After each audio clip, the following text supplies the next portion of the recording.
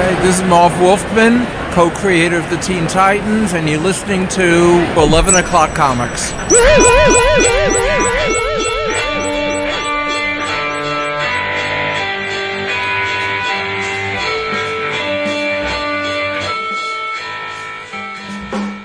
You're 2 in a row. Okay. Yep. I'll take it. I don't know how you're doing it. Yeah, eat my spinach. I think you're cheating. How can I cheat? Because you have a digital file somewhere, and you're like Kevin. Would sound like ass. Yes, you're like Kevin. Yes.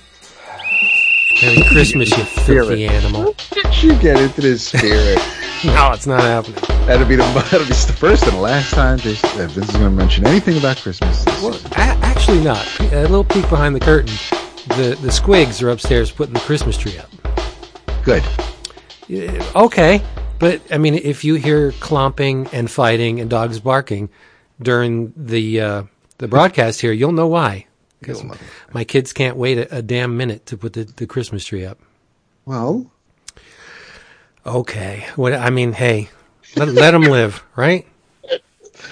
Oh man, listen, we have a lot to be thankful for. We do. And we might mention one or two of those things tonight. Yes, Christmas is not one of them. Hey, everybody. I got to get it in. I got to be me. It's 11 O'Clock Comics, episode 640. Damn. Yeah, and I am Vince B. You are Vince B., and I am damn glad to be here, and I am also David A. Price. And I am Jason Wood. Unless you're on a Peloton. Sipping the White Claw. You're not Jason Wood, but we know who you are, and everybody else will now know because you are a very, very close friend to the podcast. I don't even want to say the podcast because that's BS. A very close friend of ours. We have conned with him. We've eaten with him. We've indulged in alcoholic beverages with him, but most importantly, we have spoken comics with him at length, and he is a wealth of knowledge. He's also pretty damn witty. This is true. Yes, he makes with the one-liners like they come out of nowhere, and I don't want to set him up for failure, but he is awesome. No pressure at all. And his name is Hassan Thalji. Woo! Hey guys, thanks for having me on the show, man. Not a problem. Thanks for being here. Yes. He's also a member of the Slack group. He absolutely is. He adds the smart to the group, even when Jason's there. So that's saying something. That's true. It's very true. But yeah, and he is, of course, a member of the Taylor Network of Podcasts. This is true. I forgot about that. Yeah. Well, I don't listen to podcasts, so. I knew it, but I just knew them. That's right. Yes. Yeah, and hey, you know what? This is the very last time you're going to hear these specials from our sponsor, Discount Comic Book Service, dcbservice.com. Get your books, get them fast, get them delivered straight to your door for a minimal effort. From Antarctic Press, it's Planet Comics #1. I said it before, Mike Vosberg. Where are you going to see new Mike Vosberg art? Chances are you're not, unless you buy this Planet Comics #1. It's the 80th anniversary, so they're cooking up a nice little special. I believe it's 3 issues, give or take. Cover price is $3.99, but you can have it for $1.99. From Image, we have Protector #1, Simon Roy, Daniel Benson, Artrom Trakhanov. There's a lot of good names attached to this. James Stocco on the cover art. It's a new series. I don't know how long it's going to last, but it is an ongoing. And you can add it to your long box for $1.99. That's 50% off the $3.99 cover price. And last but not least, from Action Lab, Danger Zone. Action Lab's getting a lot of play on EOC lately, huh? Yeah, they are. Yeah. This is called Twin Worlds #1. It is written by Rami Al-Ashkar with art by Jethro Morales. It piqued my interest. And I will say, the Action Lab stuff, Action Lab proper, doesn't always pique my interest. That's why the Tony Fleece book and now this from Action Lab's Danger Zone wow. So I had to take note. It's like, what is this? I looked at the art. It's like, okay, think I got to give this a try. Now you should give this a try too, because the cover price is the standard $3.99, but not for you. No way, Jose. You get it for $1.99. 50% off across the board. DCBService.com.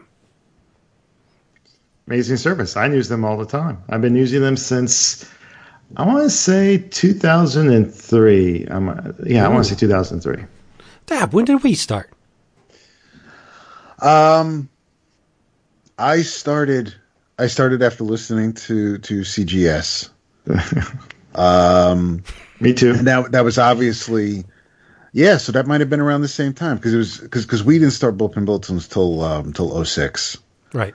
And so we're listening to CGS since. I started listening in the early to mid 30s. I came on after you, but it would have to be a couple of years before then. So yeah. I'm thinking at least since. I mean, I could look up my order history, but yeah, that's what I'm going to do. The early aughts. Great minds think alike. All right, fine. I'm doing my very first order was January 5th, 2006. Wow. Let me see when mine was. I thought it was before then. I started doing it because I had, my kids had 2 kids, and it was just getting so complicated to go to the comic shop every week. And, it's cheap, it's convenient. Just gets, weekly shipping I do because I'm addicted to comics, and it comes straight to my door. Yep. My very first DCBS order was August 29th, 2005. Ooh, you scooped me. I lied. My first order was May 22nd, 2006. Oh. Wow. Yeah. Well, I really wasn't monthly until the fall of 06. It was just a couple of orders before then. But after that, in September of 2006, that's when I became monthly. Right. Well, the reason why I switched from the LCS was because my tastes tend to extend into the smaller press arena, and the local guy was great for the Marvel and the DC and the Dark Horse and the Image. But if you went into the trenches, chances were pretty good you weren't going to get what you ordered because the money was allocated for other things. Like, we didn't pay up front. You just told them what you wanted, and then when they came in, you paid for them. So I can understand that, if he has to invest in 300 copies of an X-Men book, that he's not going to have a whole lot of budget left over for the thing that I want. So no hard feelings. I just told him, we made an agreement, and a gentleman's agreement. Like, I'd stop in every once in a while, pick up stuff. No hard feelings. But DCB service, I can't think of an instance where I've missed or I wasn't given something I ordered. Maybe on an extreme chance there was one thing that sold out from the distributor or something. Like, there was a huge amount of orders and I didn't get that one book. But for the I can't even remember. For the most part, I can't recall not getting something that I ordered. Yeah. I mean, I noticed that. I'll go back and this is a problem because I rarely compare what I ordered with the packing list when I received the stuff. I received the stuff and I put it off to the side so I can catalog it later. But when I was putting things in order, I noticed I was missing I think the 5th issue of Now, and I wrote to them and Carrie took care of it and everything's great and I have it and the collection's intact. But and then I noticed mistakes that I've made, like with a random issue of the Terrifics or something like that. Yeah. And it's like, okay, if they have it, then great. But I hate that when that happens. Yes, I do too. Well, here's the deal. Wait, I didn't order that? Like, right? Like, I'm like, right. It's like, and you read the issue later. And it was funny. One time I'm reading the issue, I'm like, man, I don't remember this actually happened at the end of the last issue. And I realized that I never bought the issue. And I jump ahead. I was like, oh man. Yeah. It just ruined the whole story. Yep. Well, the reason why I got so frustrated with the local guy was I was going through a box, and I'd be going through a certain series, and I'm going 1, 2, 4. Like, what? And then I'll get to another series, and it'll be 1, 3, 4, 5. Like, what the hell's going on here? And instances similar to Hassan's, where I'd be reading something, it's like, I have no recollection of this ever happening. So let me go get the issue before it, and I didn't have it. You know, so I mean, I love the local guy. I think he's great. I still spend money there, but I need the assurance that if I if I click on that little thing, then I'm going to get it. And the way to not miss issues is the pull list function. Because when I order a first issue, I immediately add it to the pull list.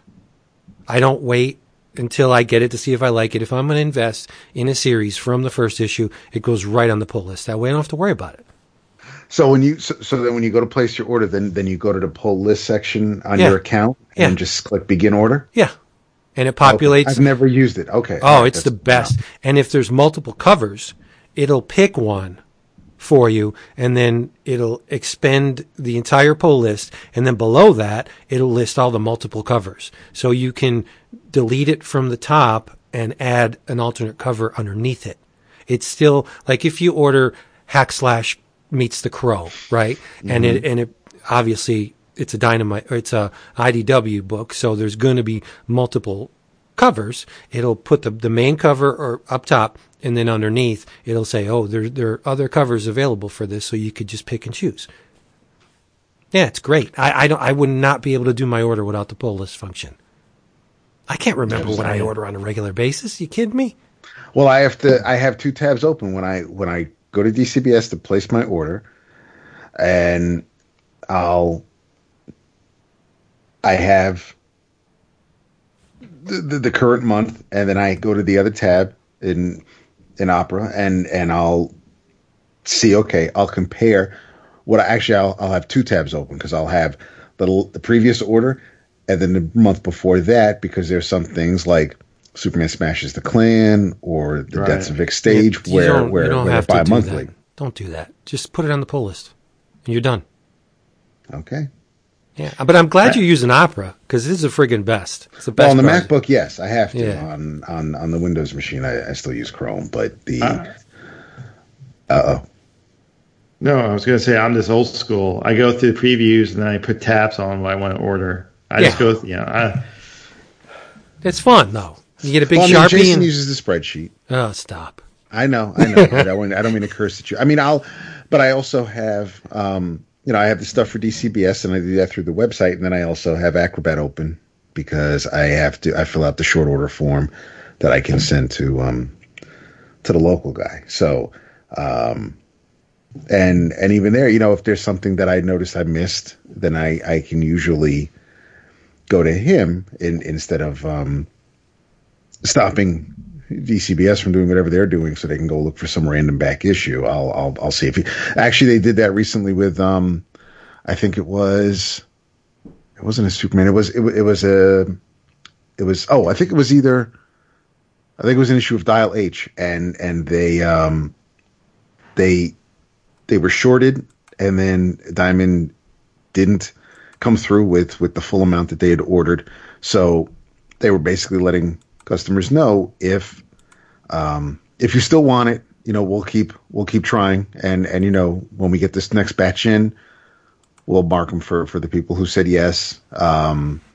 If you don't, let us know. And so I sent an email to the local guy, and then that Wednesday, it wasn't a Wednesday because my dog dragged me over there. So I went and picked it up, and I found it in the back issue bin and put it on my pile so that I'd pick it up that week when I picked up my books. And then I wrote to DCBS and I says, I'm good. You can, save the issue for someone else who's missing it. I don't need to take a spot from someone. So I just love the communication that we have with DCBS. Yep. Mm-hmm. Longest sponsor intro ever, but that's okay because they're worth it. And so it's the drink roll call, right? Yes. I got to pour not one but two out this week. Yeah. Okay. Two. Yeah. Two men who are instrumental in fostering my love of comics. And I'm talking about Gon Wilson. Mm-hmm. and Howard Cruz. Yep. We lost them both this week. The Gahan Wilson one is pretty obvious with me. I mean, I love all the icky horror stuff, and Gahan was great with that. But Howard Cruz, you may think, how does that factor? Well, it's pretty easy. Howard Cruz was in Comics Book number 1. It's true. With Barefoots. And then he jumped over to Starlog magazines, and he was in Fangoria briefly. He did this Count Fangor strip for Fangoria, and he did the Starlog Communication Handbook, the cover, and some spot illustrations for it. So Howard Cruz has been on my radar for a long, long time. And Stuck Rubber Baby's great. So, I mean, all his stuff is great. But, yeah, it just seems like we're losing guys and gals left and right lately. Yeah, I know. I feel, I hate to say it's partly our age. I feel, we're getting to that point in our age. I mean, I'm almost 50. I think you're over 50, right, Vince? And I think Dap is a little 47. younger than me. Yeah, so a year younger than me. So I hate to say it, man. It's like as we get older, I feel like that's happening more and more often. Yep. Well, we are of the same, roughly, of the same age group, and we got into comics roughly the same time. So all those people who were older than us when we got in are now starting to shuffle off the mortal coil, and it's hard watching these guys go away. But there is some solace in the fact that when you read things and you hope that their final days were happy and relatively so, and that they were around loved ones when they passed. But we have all this work that's remains. Like if you want to relive Gahan Wilson, there's a bajillion publications that lampoon Playboy, just go down the laundry list, and chances are really good that Gahan Wilson appeared in some or most of those publications over time. And Howard Cruz, that work is still there, so we can still commune with these people even though they're no longer alive. Their memory remains. That's true. Thank you, Marianne Faithfull. But I am drinking water because tomorrow's Thanksgiving, and there will be much consumption of whatever. My brother-in-law always brings a ton of fancy schmancy IPA beer. Even though we have a guest. Yeah, I'm drinking black cherry water. Just like black last time. cherry water. That's special. Not really, but I just wanted to keep it relatively low key because I will be consuming tomorrow. So. Well, 'tis the season, my friend. I guess. If you had a palate time, let's worry about it. But I would like to. I'm going to let our guest go next. So I'm starting with. He's making up for your slack. Yeah, I'm starting with some whiskey. I guess a bottle of Whistle Pig Straight Rye whiskey. Actually, never tried it before. It's pretty good. I'm going to start with that, but obviously I don't want to drink too much of it. I like to be coherent by the end of the episode. So I'm going to drink, after I'm done with my glass, I'm going to drink this local brewery called Hardywood, and it's an IPA called None of This Makes Sense. And although it's 7.5% alcohol, so I'm not sure if that's a good thing as well. But wow. Yeah. But that's what I'm going to do after I finish this glass of a nice whiskey that I'm drinking neat. I do have some water on the side, by the way, to keep me hydrated. I do. Yes, I have a bottle of water myself. I am. I should have gone for the Hibiki I have downstairs because Vince loves that, and he remembers when Hassan shared that with us a couple of New York Comic Cons ago. But I decided to go with a. I haven't had one in a long time, and so this is 6 ounces of whiskey. It's the Whiskey 3-Way, where you take equal parts of bourbon, rye, and scotch. Oh, And so the bourbon is Buffalo Trace. awesome. The Scotch is Johnny Walker Red.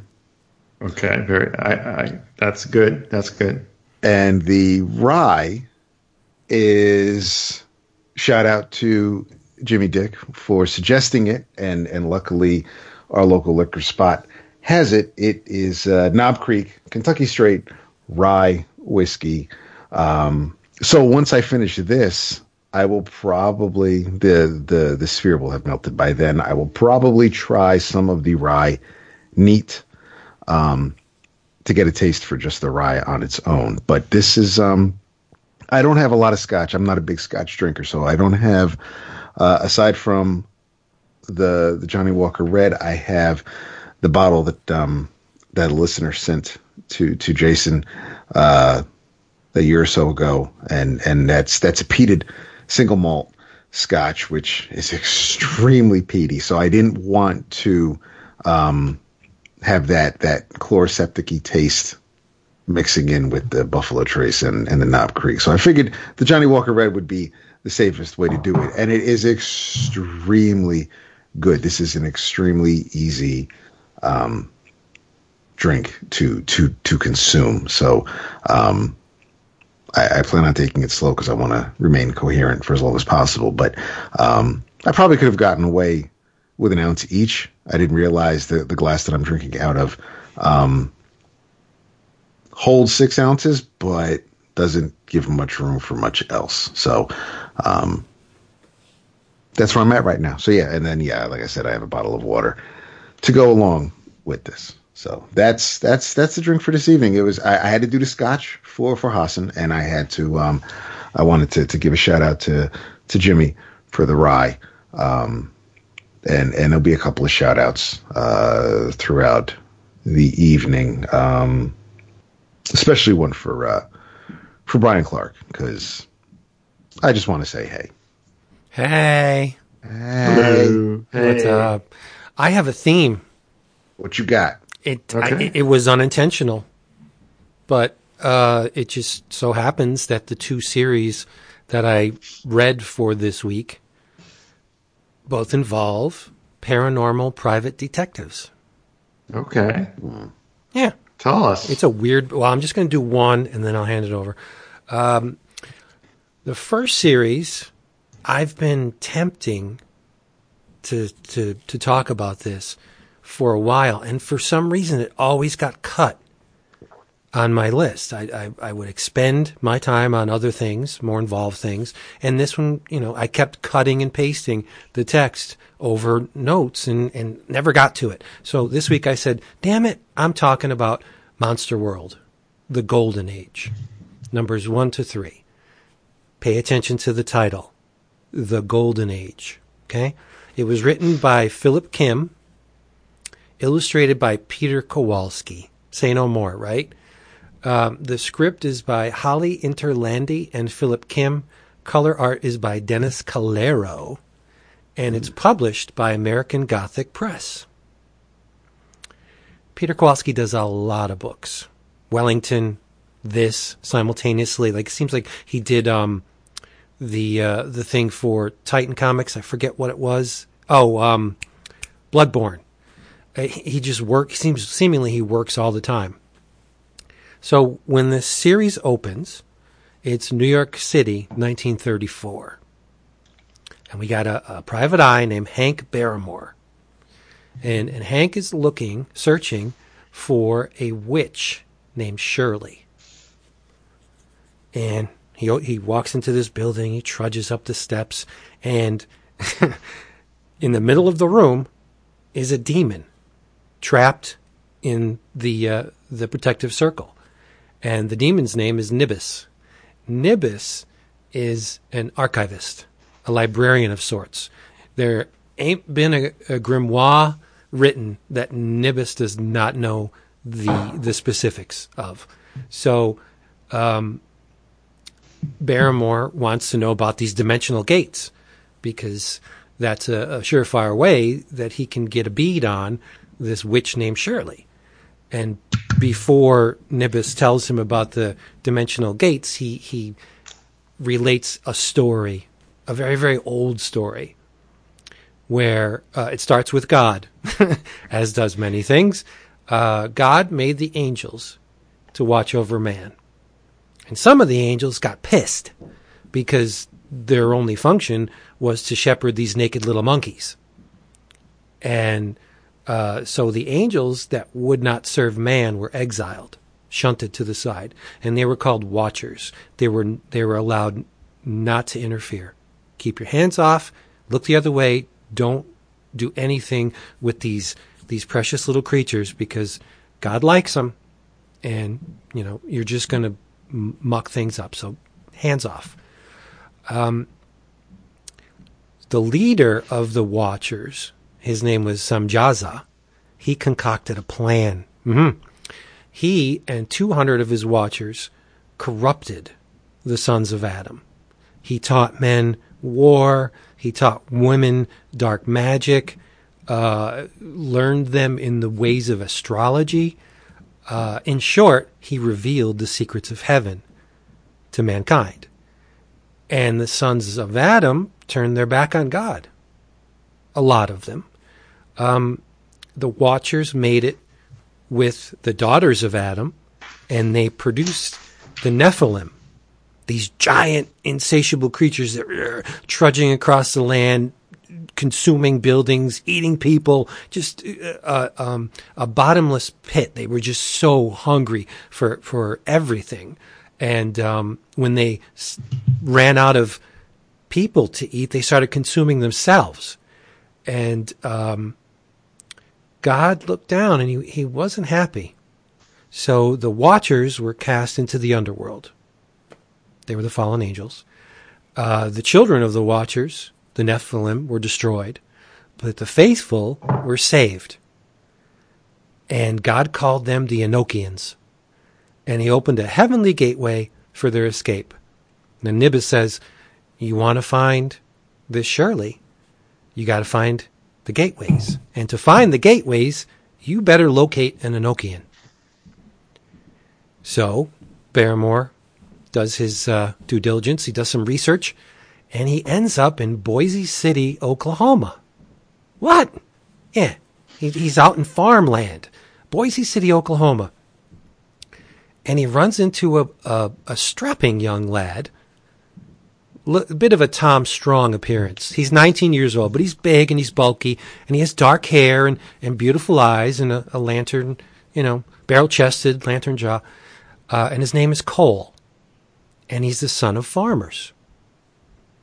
And the Pa tells the story of one day a terrible, terrible rift opened in the sky, and the clouds are swirling, the wind's whipping up, and you got this giant portal that opens in the sky, and out comes a tiny little spaceship. One that carried a baby boy. One that would mature to do incredible things. He has massive strength. He's impervious to bullets. When he gets pissed, energy erupts from his eyes. Yes, it's another pastiche on the Superman origin. It's pretty awesome. I did not expect it, because you're going into it thinking, okay, paranormal detective, there's demons, and we're talking about Enochian magic and angels and God, and then it leads to a Superman pastiche. It's crazy. It totally surprised me. I never saw it coming, and we're tough to surprise at this point, right? We have read a ton of comics, and usually you can see stuff coming from the periphery. No, it was shocking, and I thought, okay, I'm locked in. And I read 4 issues. There's a villain called Ryback, and he's got these 2 giant dogs with red eyes with him. I just think it's a fun, very well. I couldn't pinpoint a lot of it. I couldn't anticipate what was coming. That to me says I'm in uncharted territory, so I'm very comfortable. You would think the opposite would be true, right? If you can't foresee what's coming, you huddle, you hunker in, and you just, you're very wary. that makes me very comfortable. When I can't pin down what's going to happen, I love it. I love being pushed into areas I didn't expect. That's why I love The Watchmen HBO show, because I never expected it to be what it is. And it's like, okay, you surprised me. If you can surprise this 54-year-old dude who's been, reading this Flights of Fancy for all these years, then that's doing something. You've accomplished something. So I just wanted to give a heads up on Monster World, the Golden Age from American Gothic Press. At the very least, you get to see some gorgeous Peter Kowalski artwork. The guy is very, very, very good. And he's a machine. I would love to know the stuff he's drinking and or eating that enables him to produce this many pages per month. But give it a shot. It may surprise you like it surprised me. Plus, sounds you get great, actually. And I don't think I've ever read a Superman pastiche that was grounded in the esoteric or the occult. Usually it's look at all the DC Elseworlds that they've produced. I haven't read them all, but I haven't read any. I don't think it's possible to read them all, but right, there's a lot of them. There's a lot. Yeah, well, the Batman mythology lends itself more to the occult than Superman. So yeah, we had Red Rain in Batman, and there was a good amount of occult themed Batman retellings, but I can't recall any in which the Superman mythology was explored. So yeah, you surprised me, and now you got me. Even if it wasn't great. Illustrated by Peter Kowalski, I probably would keep reading. Good stuff. Sounds good. Yeah, it's intriguing. I would say, not to, I know I'm a guest, and I don't want to kiss you guys' ass on live, or I guess it's not live on the show, but my wallet does not like you guys, because every time we talk about something new, I'm like, oh, that sounds great. Let me order it, even though my Regina, it's called Regina. Exactly. Yes, it is. Bonus points. Yes, it's called Regina. Even though my Regina Power is so large, and I don't know when I have time to read new stuff, but I always appreciate you guys talking about specifically, the non-DC Marvel Image books, because let's be honest, everyone knows especially DC Marvel, what DC Marvel books are out there. We like to talk about them. I love talking about them, but it's the other books that we need help in identifying them, right? Because the previews catalog, even though Marvel DC is not in the previous catalog anymore, it's still pretty thick.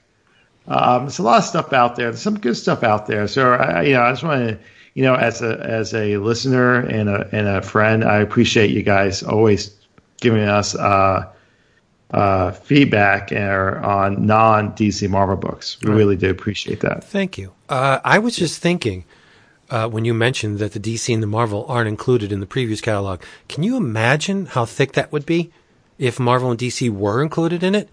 Because, it'd be an omnibus on its own. Yeah, last month I was like, wow, this thing is like almost an inch and a half thick. It was very pudgy last month. Yeah. And wasn't that great? And, Wood mentioned this before. I found the last month's previews to be, outside the normal stuff I order. Like, I'm big on the collections. Like, I don't know about you guys, but I actually don't read solicitations on stuff I'm going to order already. I don't really care. I'm going to order it. Why would I want to get it spoiled? Yeah. Right? I get more excited about reading the collections, or the main DC main previous book where you got the non-DC Marvel stuff, But I love the old collection stuff, and I get all excited when I see a collection. But then, you get excited, especially with DC, and then 2 months later you hear that they canceled the collection and they're going to resolicit the collection, or hey, here's a great collection coming out a year from now. And you're like, it's hard to get excited about it, but no, I can't imagine the catalog would be if DC and Marvel was in that book. Yep. Remember when, and this is going to reveal our vintage, remember when the game section was beefy and the trading card section was like at least 10, 15 pages. Now the trading card section, I think, is maybe a page, if they even have a trading card section anymore. And the game section, you blink and you miss it. The majority of the back matter after the comics is toys. Yeah, the collectibles and the statues. Yeah, toys on characters that I'm not sure who's buying. Does really people need a Silent Bob statue? Really? Right. Okay. I look at some of the stuff from Japan, and I'm cool with the giant robots and the mecha. I love giant robots. Yes. But when they put a buxom young lady in a maid's costume and they have her, standing up looking surprised, and you look at the price and it's like PVC, $298. Like, who's buying these things? Yeah. I don't know. They're cute, I guess. They're attractive if you're in that mindset. But is it really worth $300? I can get a Masterpiece Prime for around that. And that's made out of good old fashioned metal. I don't know who's buying this stuff. I did not flip through the December previews yet. I picked it up with my books tonight, but I did notice on the spine, Archie is going to have a book out. Archie meets the B-52s. Yeah, I saw that. That's a perfect pairing, in my opinion. I think so too. Yeah. I might have to get that. Yeah, that's pretty good. Actually. And the thing that made me smile was it's not relegated to the original B-52s or what came later. I mean, there was a core membership to the B-52s. I think the guitar player died and then they picked somebody else up. And if you look at the cover, it's all of them over the entire span of the B-52s. Oh, that's great. Yeah. So it's not just like the classic lineup or the hit-making lineup towards the end. It's the whole B-52s, which is really cool. That is really cool. Hey, it's comics. You can do anything you want in comics. Yeah, I'm right. Yeah, we should have saw this coming when they did Archie meets the Ramones. Yeah. Which was neat, too. I want to see Archie meets Lemmy and Motorhead. Oh, good Lord. Yeah, that'll be on the adult rack for sure. Jesus. Yeah. Well, they have an imprint for that, or they did anyway. I don't think we're ever going to get an Aguirre Sacasa follow-up to what he started with, Sabrina. I think that series is just plain dead, which is sad because it was really good. Oh. I don't remember them ever finishing it or wrapping up the storyline. I think it's in the ether, which is weird considering the fact that it's a Netflix show now. Don't get it. Yeah. Don't they have trouble? Archie does have trouble with, like, I felt like some of the big books were severely delayed. Massively delayed. Afterlife with Archie was smoking red hot for a while, and a lot of attention. I guess a lot of copies were moved for Archie standards, which is saying a lot because isn't Archie the biggest or the largest circulated comics? Because they're in grocery stores and Walmarts. Yeah. And it used to be, I guess so. Yeah, I don't know about anymore, but yeah. But there was a fever pitch for Afterlife with Archie, and then it just, okay, we're going to get a new issue, and it went 3 months, and then it went 6 months, and then we got another issue, and then again another long stretch, and I think people just said, yeah, whatever. Neat concept, but and great artwork, but it's just they couldn't get the book out for whatever reason, and I'm thinking it's probably down to Aguirre Sacasa because he does TV work, right? Yeah.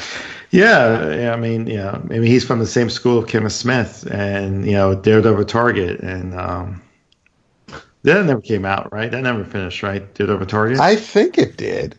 Oh, that's right. Eventually it did. That's right. Yeah. That's right. Yeah. But it was a long time coming. Yeah. Yes. Yeah. Yes. I mean, not as long as Ultimate Wolverine versus Hulk, but... Yeah.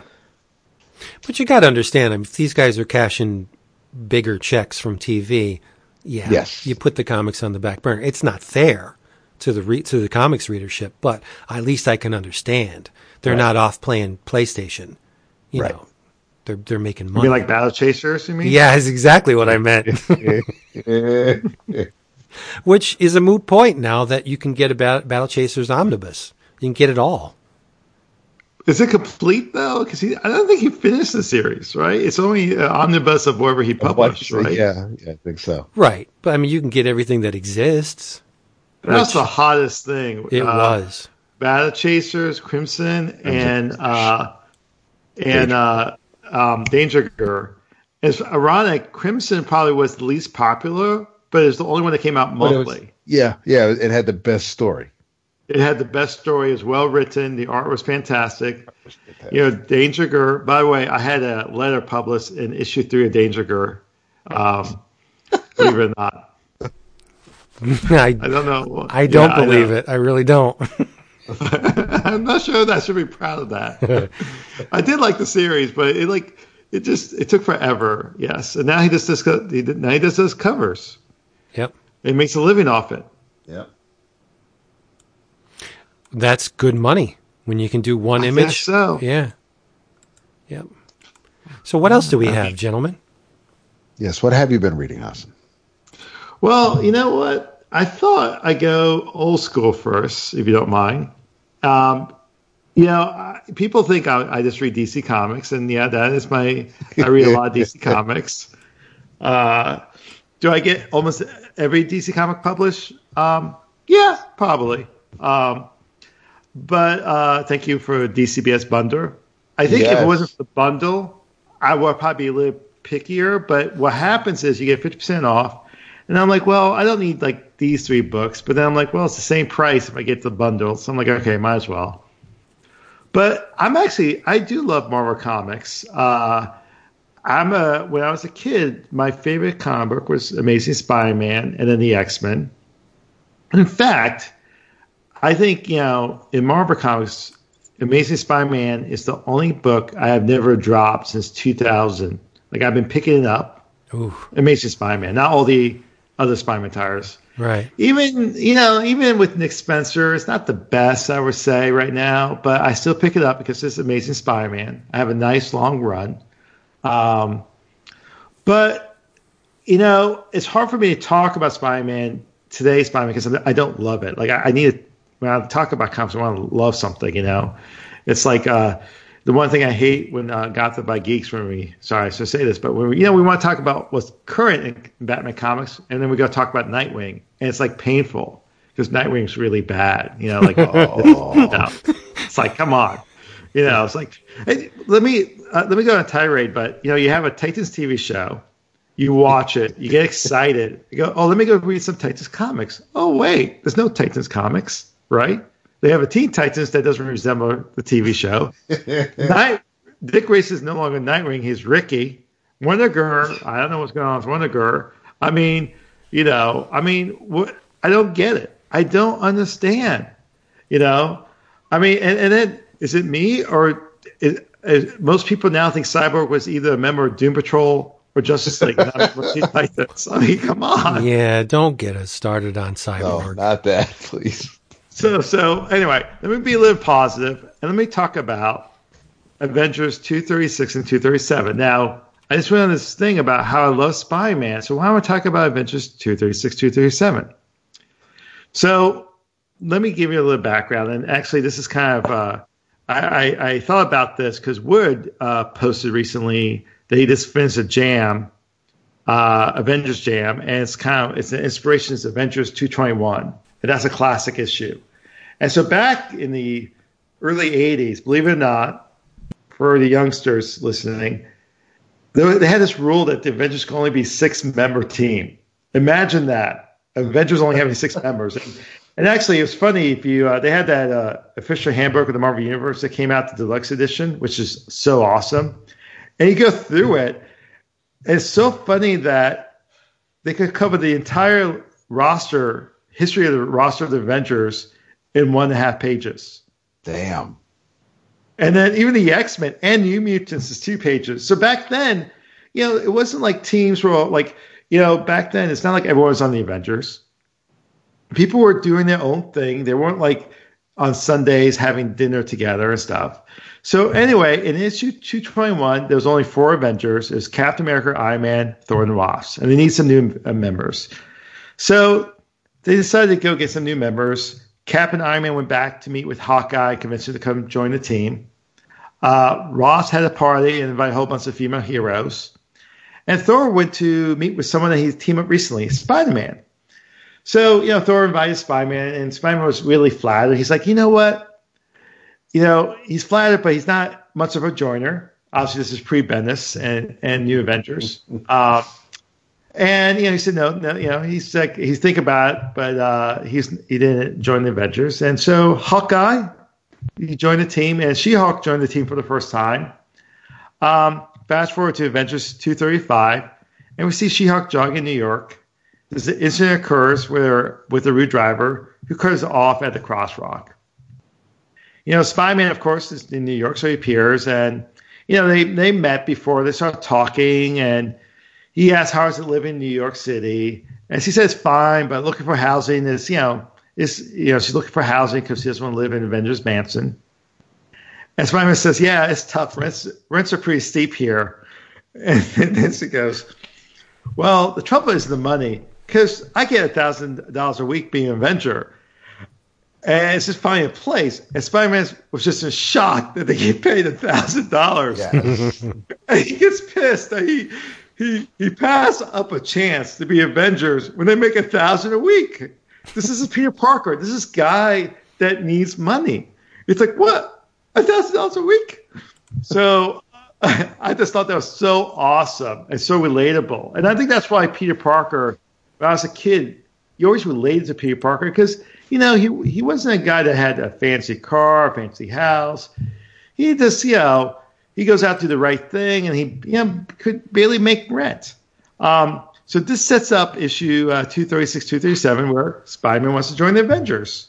The issue is written by Roger Stern, who, in my humble opinion, it's probably because I grew up reading Roger Stern, is one of the best Spider-Man writers out there.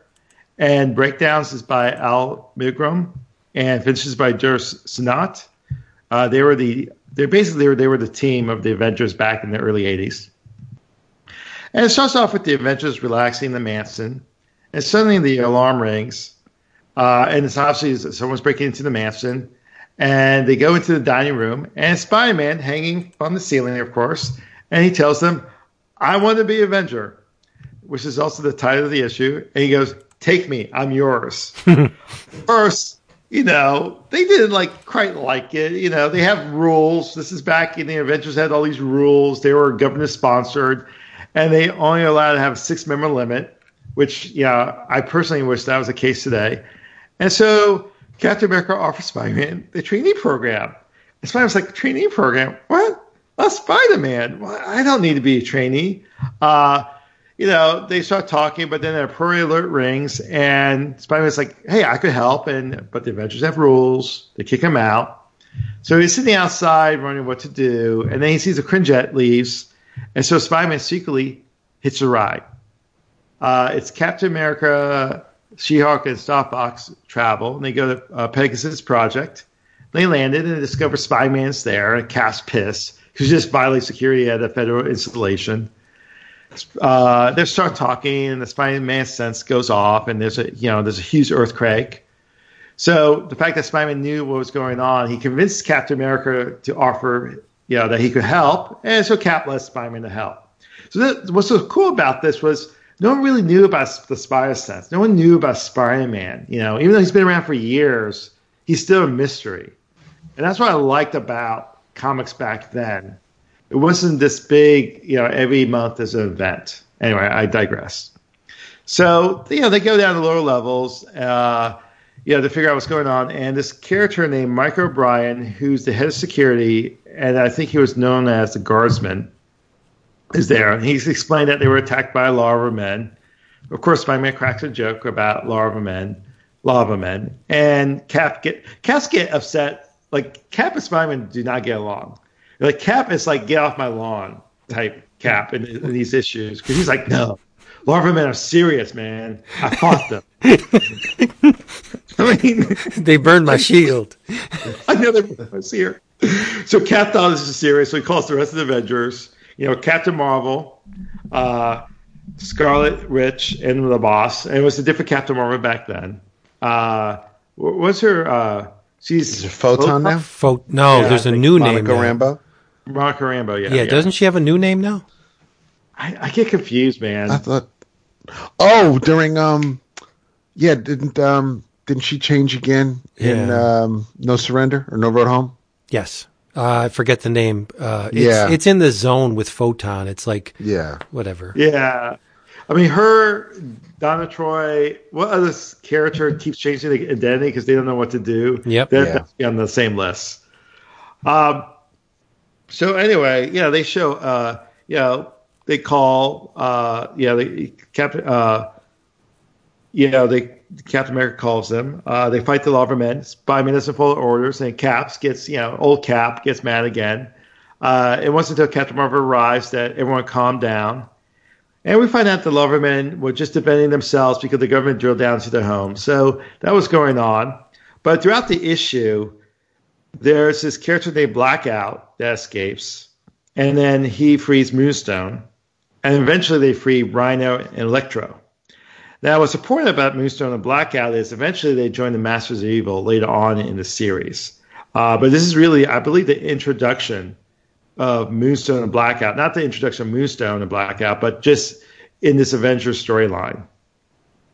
And I think they've included Rhino and Electro because Spider-Man's in the issue. The story continues to 237, where the Lawvermen go back home. The Ross yells at Spider-Man for interfering. Old man, woman now.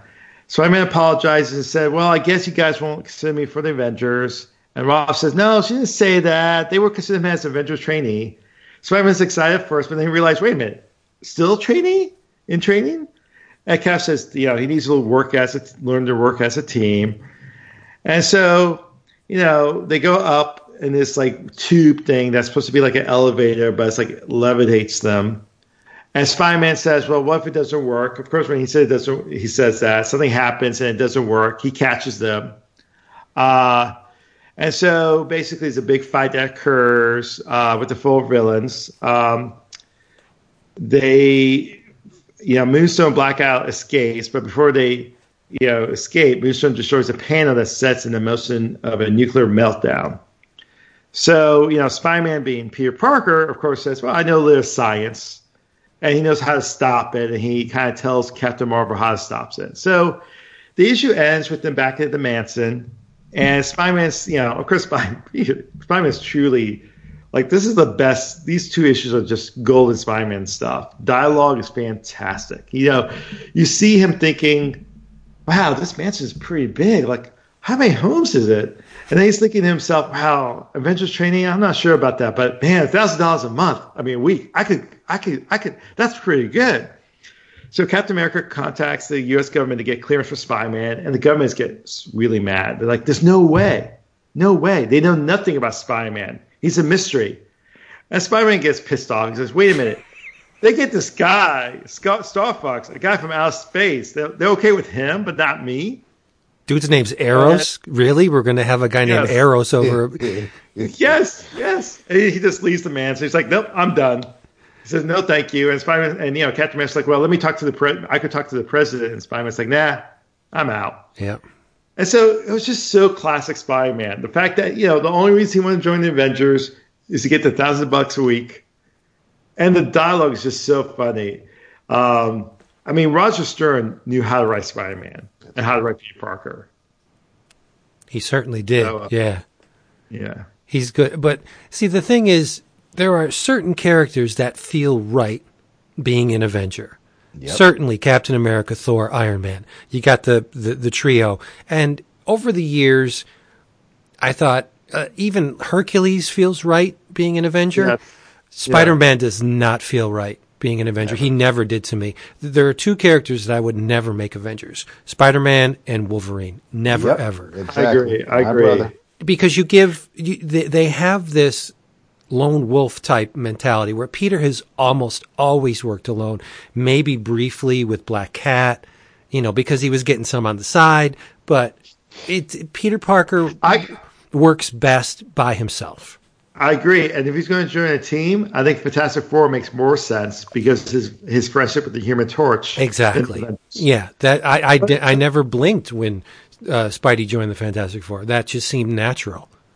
I mean, the issue with comics today is that in the Marvel Universe, now I sound like an old man Hassan, but in the Marvel Universe, everyone eventually joins the Avengers. Or in the DC Universe, everyone's a member of Justice League. I'm like, guys, there needs to be boundaries. Yep.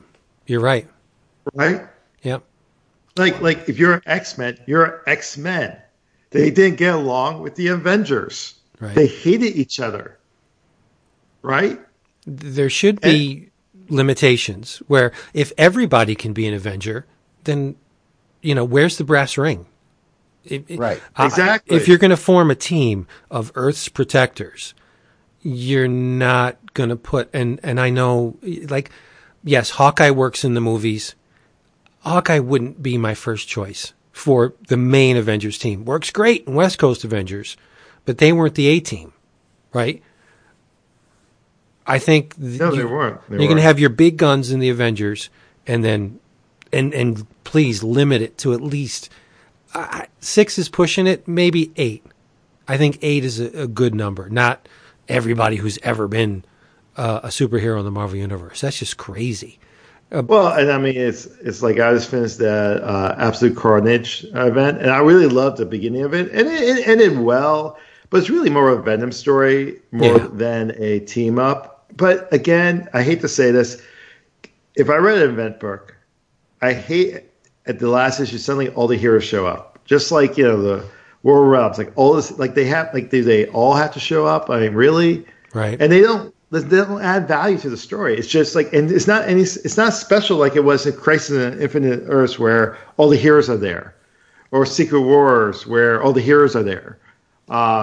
It's not special anymore. Right. But I digress. And I admit I did contradict myself because of my love for Marvel Team Up. The fact that Peter Parker works best alone, unless it's in Marvel Team Up.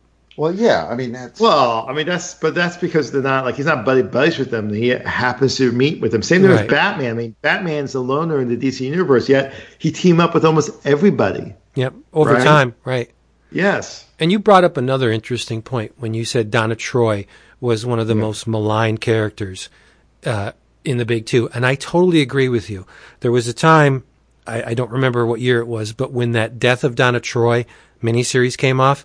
Yes. That very nearly put me off DC because it was a fundamental lack of knowledge about the character. The people, I forget who even wrote it, but it may have even been Marv Wolfman. I don't know. But it just was one of those moments where you're like, are you kidding me? Do you not know who this character is? Mm-hmm. Have you no understanding? But the biggest transgression, and again, it came from DC, was Dr. Leslie Tompkins. How they made War Games. In War Games, that's the one where she kills Spoiler. Yes, where she's a doctor. I hate that. Bill Willingham, I think, wrote that, and after he wrote that, I'm like, he's done to me. He can't write Batman, or he doesn't get the Batman characters. That made no sense. Yeah, for those of you who weren't reading the title, Leslie Tompkins was a very, very close confidant of Bruce Wayne's. It was like a surrogate mother figure. She would help him out, and vice versa. She was a member of the supporting cast that seemed to be, while she wasn't in the Batcave, she would be in that inner circle where he trusted her, and vice versa. And then she was in a long string of Batman and detective issues. And yes, so she's a doctor. There's that Hippocratic Oath, So what she did was she gave Stephanie Brown, I think, either the wrong kind of medication or too much of medication, and she intentionally killed her to teach Batman a lesson that he shouldn't be bringing these children into his war. And I was like, you just don't get it. You don't understand this character. But then they tried to retcon it where she took the body of a dead girl that kind of looked like Stephanie Brown. And okay, Stephanie wasn't dead, but so not only did Tompkins transgress once by killing a minor, now she's dragging the dead body of another minor into the picture to cover up her wrongdoings. And it's like, just don't, you're making it worse. Just stop. Yeah. Just say it was an imaginary story, never happened, and we'll believe you. You don't have to do any fancy footwork. But that was the one that sticks out in my mind most, where the writer just did not get the character, was that Leslie Tompkins War Game story. Like, just crazy. I hate that story. I'm a huge, obviously, I'm on a Batman podcast. I love Batman. My favorite character is Batman. I have like so many Batman comics and collections, and that's probably one of my least favorite stories of all time. It's probably the same thing as Wood with Jeff Loeb's and the dog, Wolverine's a dog story. Evolution. I mean, there's some stories that you're like, how did this ever get approved? How did they think this is right? Emerald Twilight, yes. Yeah. Oh, let's make Hal a drunk driver. Yeah. And then we'll have Gwen sleep. Well, that was Emerald Dawn, but Emerald Twilight, of course, is when he went crazy. Oh, that's right. It kills the entire core. Yes. And let's have Gwen have sex with Norman Osborn. Yeah. Norman. I'm like, what? God. Yeah. That's I mean, we all know that Gwen is much better than Mary Jane. Can we all agree on that? I think we can. On the show. Yes. Yeah. Where's Hassan been all our lives? So Gwen would never stoop to that. When I do think about everything that they've done to, specifically in this case, Donna Troy, I have to just, there is, like, we all enjoy runs of books, and there are some sweet spots in every run. So, I mean, I may enjoy all of the New Teen Titans from the first Wolf and Perez issue all the way to issue 50, 51, 52. So from the first issue to the wedding and slightly after. And that's a fantastic run. That's a near perfect run in my eyes. But there's a sweet spot in around the early to mid 30s up to through Dick quitting as Robin, coming back as Nightwing, the introduction of Jericho, the Judas contract, and then of course the wedding of Donna and Vince's favorite character, Terry. And wasn't that Mark Workman putting himself in the story? I kind of think so. Yeah. But if you're going to marry a character, but one of my all-time favorite single issues, without a doubt, and this is testament that, they can do stupid shit later on, but it doesn't ruin that story. And that is Who is Donna Troy. And I think that's issue 38, but that is absolutely, and that's a fantastic issue because we're getting Donna Troy's origin, which there, I guess, never really was a definitive origin by that time, but it was also Dick Grayson being detective. And it wasn't a Robin story. It was Dick Grayson doing something for his dear friend. And you just got to see Dick doing what he what he can do. And that is a fantastic issue. And then for them to change it to Who is Donna Troy, where now she's she's actually a descendant of the Greek gods, and she, what her being in that burned apartment and being adopted and then being sent to Themyscira. It's like, why would you check? Like, what was the point of everything? Was perfect. You didn't need to add anything to it. We didn't need extra layers. It's just, and then she's Troya, and then it's just, and I'm like, what are you, like, you had a great character, and it's like, you didn't need to do that. Like, of all the characters for DC, I mean, I understand people like, oh, why would you make Jane Foster Thor? And why is Sam Wilson have to be Captain America? Why does Bucky have to, what's the matter with just leaving it the way it is? And this is one time where it's just like, I want her to stay the way it is. I agree. I mean, and then I don't know if you've been watching the Titans season 2, but yes. And so season 1, I like season 1. Some people didn't like it as much. I liked it a lot, except for the last episode. The last episode was pretty bad, actually. So, but I felt like what they did was with season 2 is they looked at what they did well season 1, which is like Hawk and Dove, Don and Troy, and they focused on those characters more so than the stupid Beast Boy, who's really could be called Tiger Boy because it's the only character thing. Oh, and a snake. Well, no, he was a snake once for a second. He was a snake. That's right. Okay, yeah. But mostly he's a Tiger Boy. Yes. And like Donna Troy, like I watched the show, and that Donna Troy is exactly the Donna Troy that I read. Yep. When I read Marv Wolfman 100%. and George Perez, Teen Titans. In fact, I mean, this. I'm a 48-year-old guy, but I'm like, just like when I was a kid, Donna Troy was the girl. Starfire was the girl that you wanted to like go out with, maybe date, but Wonder Girl was the girl that you want to be with always. She was like, yes, she was the soul of Titans. Her and Death. Yeah, I agree. And I'm up to the spoilers for people who aren't current on Titans. I am up to the part where I'm up to the episode where Dick wants to be alone. It's the episode after he wants to just get on a plane and go somewhere. So it's the episode. I'm being vague for people who aren't current. I know. But I absolutely love. I never thought. Vince, I swear, I never thought I'd say this. But I am. This show has made me a fan of Hank Hall.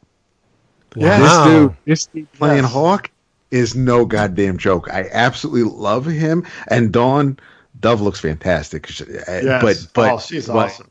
But Hank Hall is great as a character you mean Monarch. on the show. No, this is the thing. Like, I'm almost tempted to say this guy could maybe, if he didn't have Dawn and if he didn't have certain things in his life, then I could see him being Monarch if DC was smart. But no, he's not Captain Atom. But he's fantastic in it. Even I'm waiting for Connor to grow on me. I'm a little lukewarm. Connor is okay. Yeah. But looks the part, but he's a little stiff. And what about Arcalad Garth, man? I don't know. He was pretty good. Well, I mean, I wasn't really expecting like Billy Ray Cyrus as that's true. But we kind of get that. But Wonder Girl, absolutely fantastic. I'm fine with Corey. The actor playing Dick Grayson is fantastic. I really do. And I've been in chats with Flippa and Hassan about this, and I think there's been when it comes to characters, Deathstroke is a favorite of mine. No doubt about it. Really? And no lie. You may not be aware of this. I did not know this. By the way, do people know that Dap and I love the Teen Titans? I mean, it's one of my favorite series of all time. Dap is in it, one of yours. So, and we have. And I enjoy him in Teen Titans Go, and I did enjoy the version they have in Arrow. I thought that version of Slade Wilson and that version of Deathstroke going up against Arrow, I enjoyed that version of it. Wasn't the Teen Titans version. It wasn't the guy who was going up against everybody back in the day, but I enjoyed that version of it. And they have. It's a tad unfortunate. Esai Morales is a fantastic actor. I've loved him in everything he's done, whether it's La Bomba or NYPD Blue. Dude's great, and they have him playing Slade Wilson, and he plays the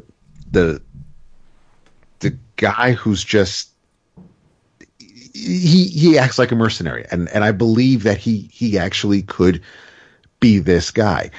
Unfortunately for me, Esai Morales is not a very tall person, and I made the joke that it's almost like it's a Hobbit going up against Wonder Girl. He is not. It's hard for me to see him taking on Wonder Girl or Robin, and think that it's very easy to see why they would be able to hold their own against him. He's not mopping the floor with them. He's not. He's a great Slade Wilson. I don't really buy him as Deathstroke in that outfit. But I mean, he's the closest we have as a live action version to what we had in the comics in the 80s.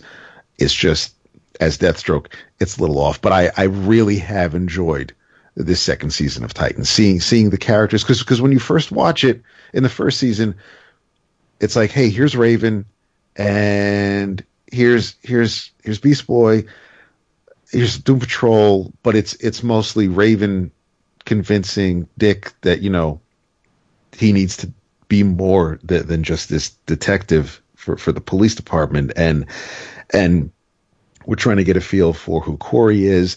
So it really was kind of just putting the pieces on the board so you get a feel of who's who. The second season, though, and what bugged me about, and yeah, I agree with you about the last episode of the first season, but the first episode of the second season, I don't know why they didn't just, like, we really didn't need the cliffhanger. They could have just tacked those minutes. I totally agree. Episode, it was it. It was like, why? This is what I waited for, and then it's just like, okay, crisis averted. Let's all hop in the cars and go where we got to go. And I'm like, I feel now. I'm like, it felt like the second episode of second season was really the first episode of the season, because it changed a lot with that episode. The first episode of this season was really more a continuation of season one, and I felt like they made a bad decision. I agree 100%. And they have Jason Todd too as well, which I actually like. Now he's an ass, just like he is in the comics, but I just like his interaction with the other characters.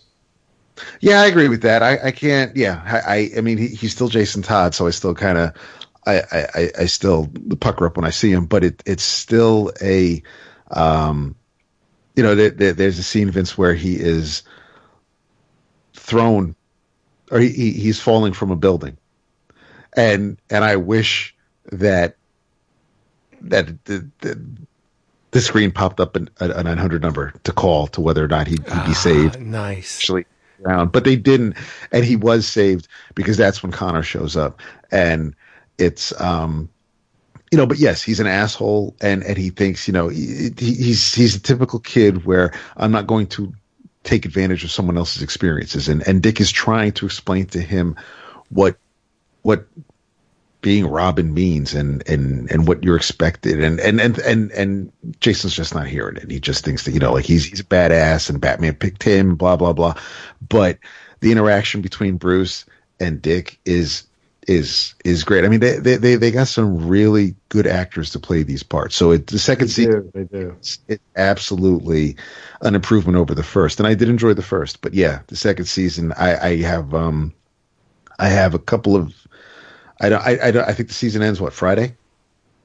Yeah, it ends Friday. Yeah. So we need for season 3. So I'm excited. Yeah, and that's why I decided to renew the DC Universe for next year. But it's a but yeah. So I'll be caught up by the weekend. I'll watch the couple episodes I have to, and then Friday's episode, and then I'll be good to go. But yeah, I agree with Hassan. It's the second season is absolutely fantastic. It's a solid effort from the DC Universe. Yeah, and when I think of, I'm a big, I'm a fan of DC Comics, but just in case people didn't know, but I prefer the Titans over the CW shows right now. Arrow's pretty good. I feel like they're doing a really good job with the fact that it's ending. That's why it's doing well, but. Yeah, I'm not feeling CW shows the same. Every show feels like the same thing. It's Team Arrow, Team Flash, Team Supergirl. Yeah. It's like the same plot, man. Same, too much formula. I actually prefer TV shows that are short now. I feel like shorter seasons are tighter stories. I don't know. Maybe it's just network television is kind of getting old for me, but I think shorter seasons. Except for the Marvel Netflix shows, because they got one story that they extended too long, but it has to be tight. Yeah. Because while we're living it, because we're watching it as it happens, we're not binging Watchmen. So, but it's right now, since we're watching it as it's happening, it's very easy for me to say, I don't know if we're going to get everything we're going to get in these few episodes that they're giving us for this season. And like, I would love for the season to be a little bit longer. But again, I have faith in them. I trust them based on the episodes we've seen so far that, you know, the people involved know what they're doing. And you know, but if I were to binge it, if I were to watch it, anybody who isn't watching it now and is going to wait for the season to wrap up, they may feel that, 8 or 9 or whatever many episodes, that's fine. That's perfect. That's the right amount. They did everything they were supposed to do and they moved on. But as I'm experiencing them in real time, I don't feel like we're getting enough episodes.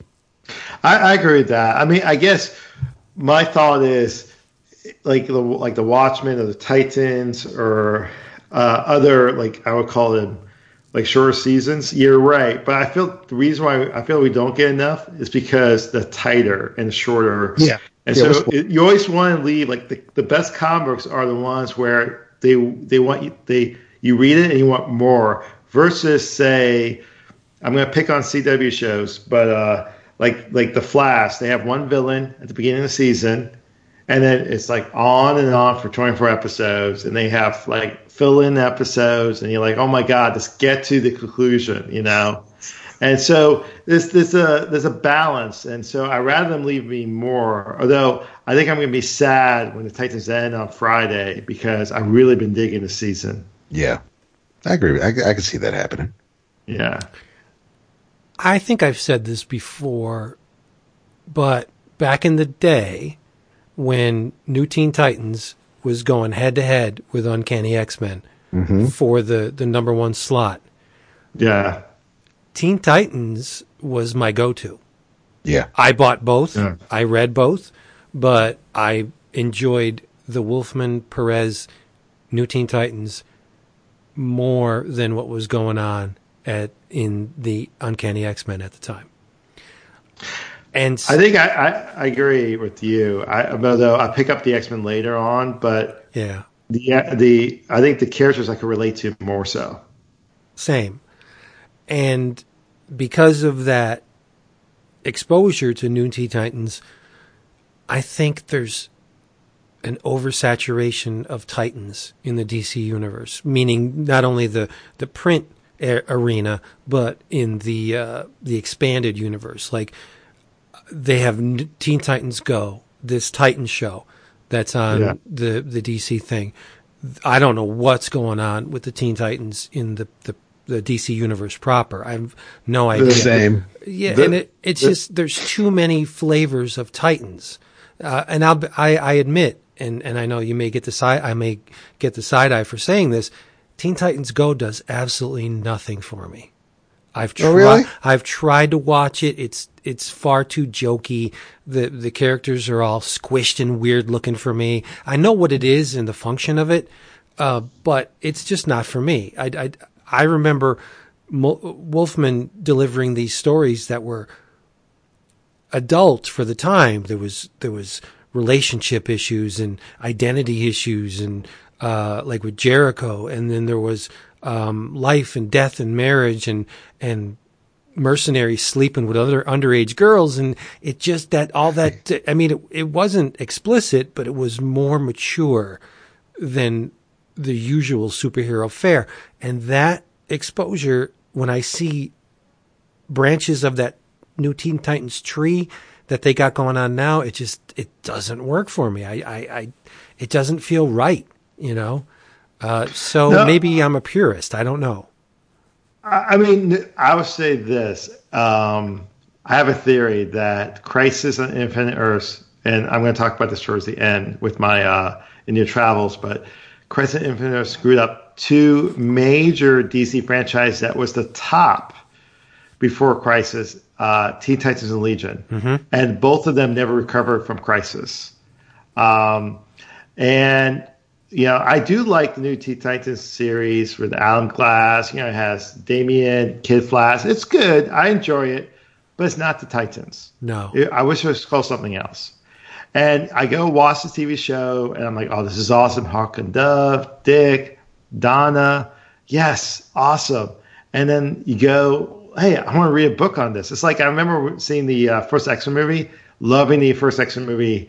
I thought this was this is awesome. And I go to the local comic shop and pick up a X-Men book, and I read it. I was like, yeah, this is not good. It was like I think Claremont just got back on the X-Men for like the first time, and it was just a mess. And that's my point. It's like I know people who watch the movies and TV shows don't really read the comics, but you would think that if you have a TV show out there, you might want to have a comic book that people could read who watch the TV show. Maybe. Yeah. Because even if 1% of the people that watch the TV show want to pick up the comic book, that's a lot of sales for relative to comic sales. Yeah. I'm going to make a prediction. Yes. When DC inevitably reboots their line and make you know how much they love the reboot. When they do it, maybe a year, maybe 5 years, I don't know, but it's inevitable. It is DC. When they do it, yes, it's going to be a slate wiper to the point where it's going to go all back to the way it was. Well, they did that with Infinite Crisis, right? When Jeff Johns did it, a bit, right? A bit, to a point. I think that's I feel like they should do what Marvel does, where they do soft recons. If you want to change something, do a soft recon. Just change it slightly. Don't make it a big deal, because think about this. Nowadays you sell collections. How do you sell collections if you say, hey, read this great series? By the way, it doesn't count anymore, but read it anyway. It's like, right. I like it when you can read any series and it somewhat counts. There's great history. I like how Bendis is writing Superman, where he doesn't give a damn ass if it's in continuity or not. He's just writing about it. He just assumes every Superman story happened. Same with Tom King when he writes Batman. It doesn't matter if New 52 happened or this recon happened.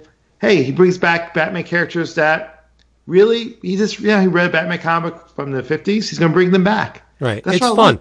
But as long as you stay true to the character, that's fine. And Bendis, say what you will about his style, at least he knows that his position is temporary.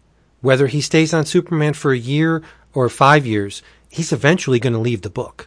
So he's writing, I'm sure, the best stories he can. He's going to cash the check, write the next issue, and then when he's done, he's done.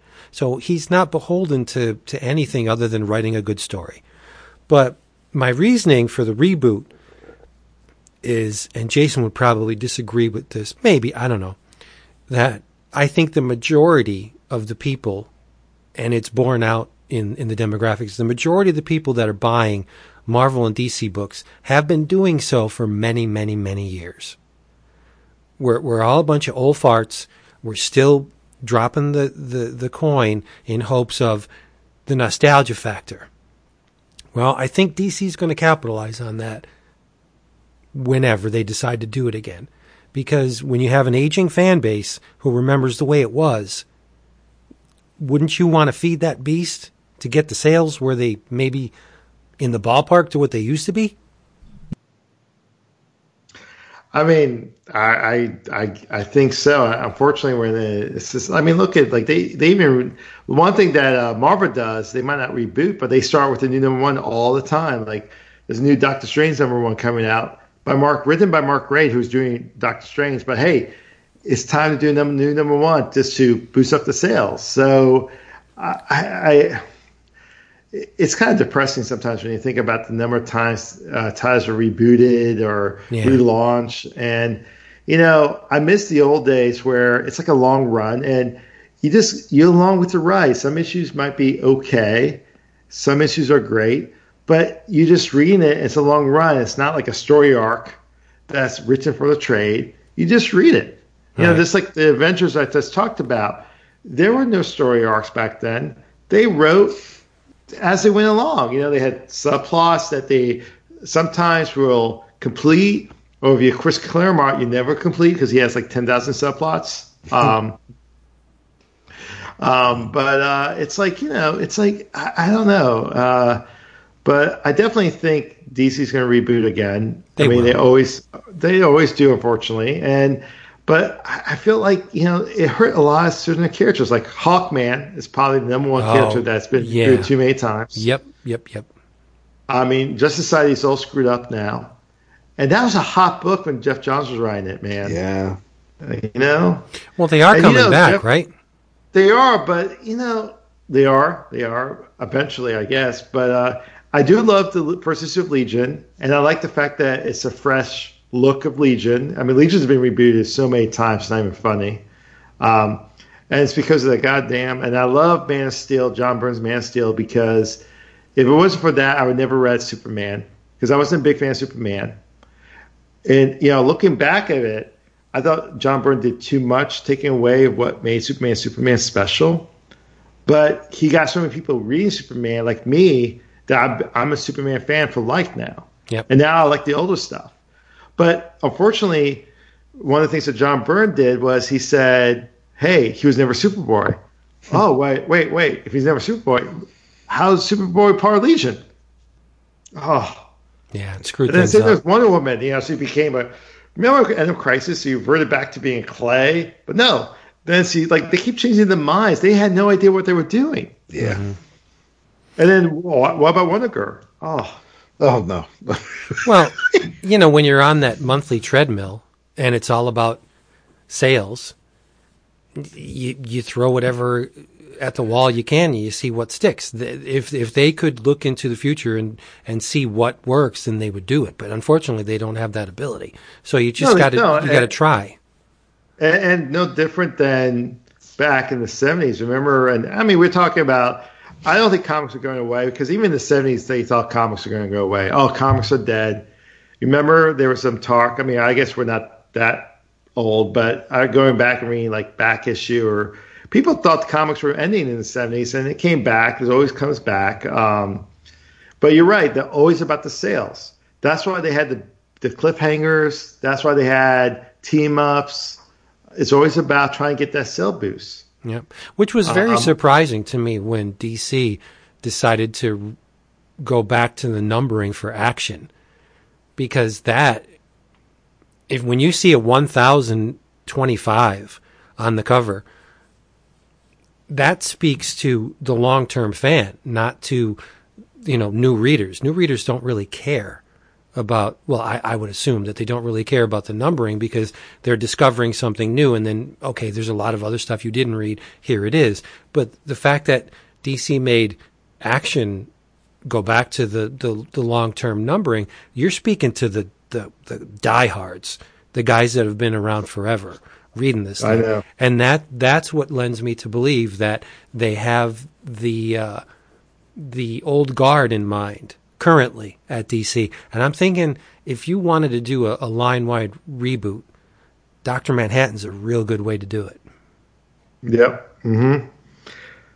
Unfortunately, I mean, I don't know. I just want good stories at this point. Yeah, same. But I tell you, when I go into my back issues, and like to talk about Amazing Spider-Man, I love Spider-Man, but goddamn, it's very confusing to put Spider-Man in order. I don't know what volume I have, and it's like, what volume is this? It's like, how many times in my Amazing Spider-Man can be renumbered? It's beyond me.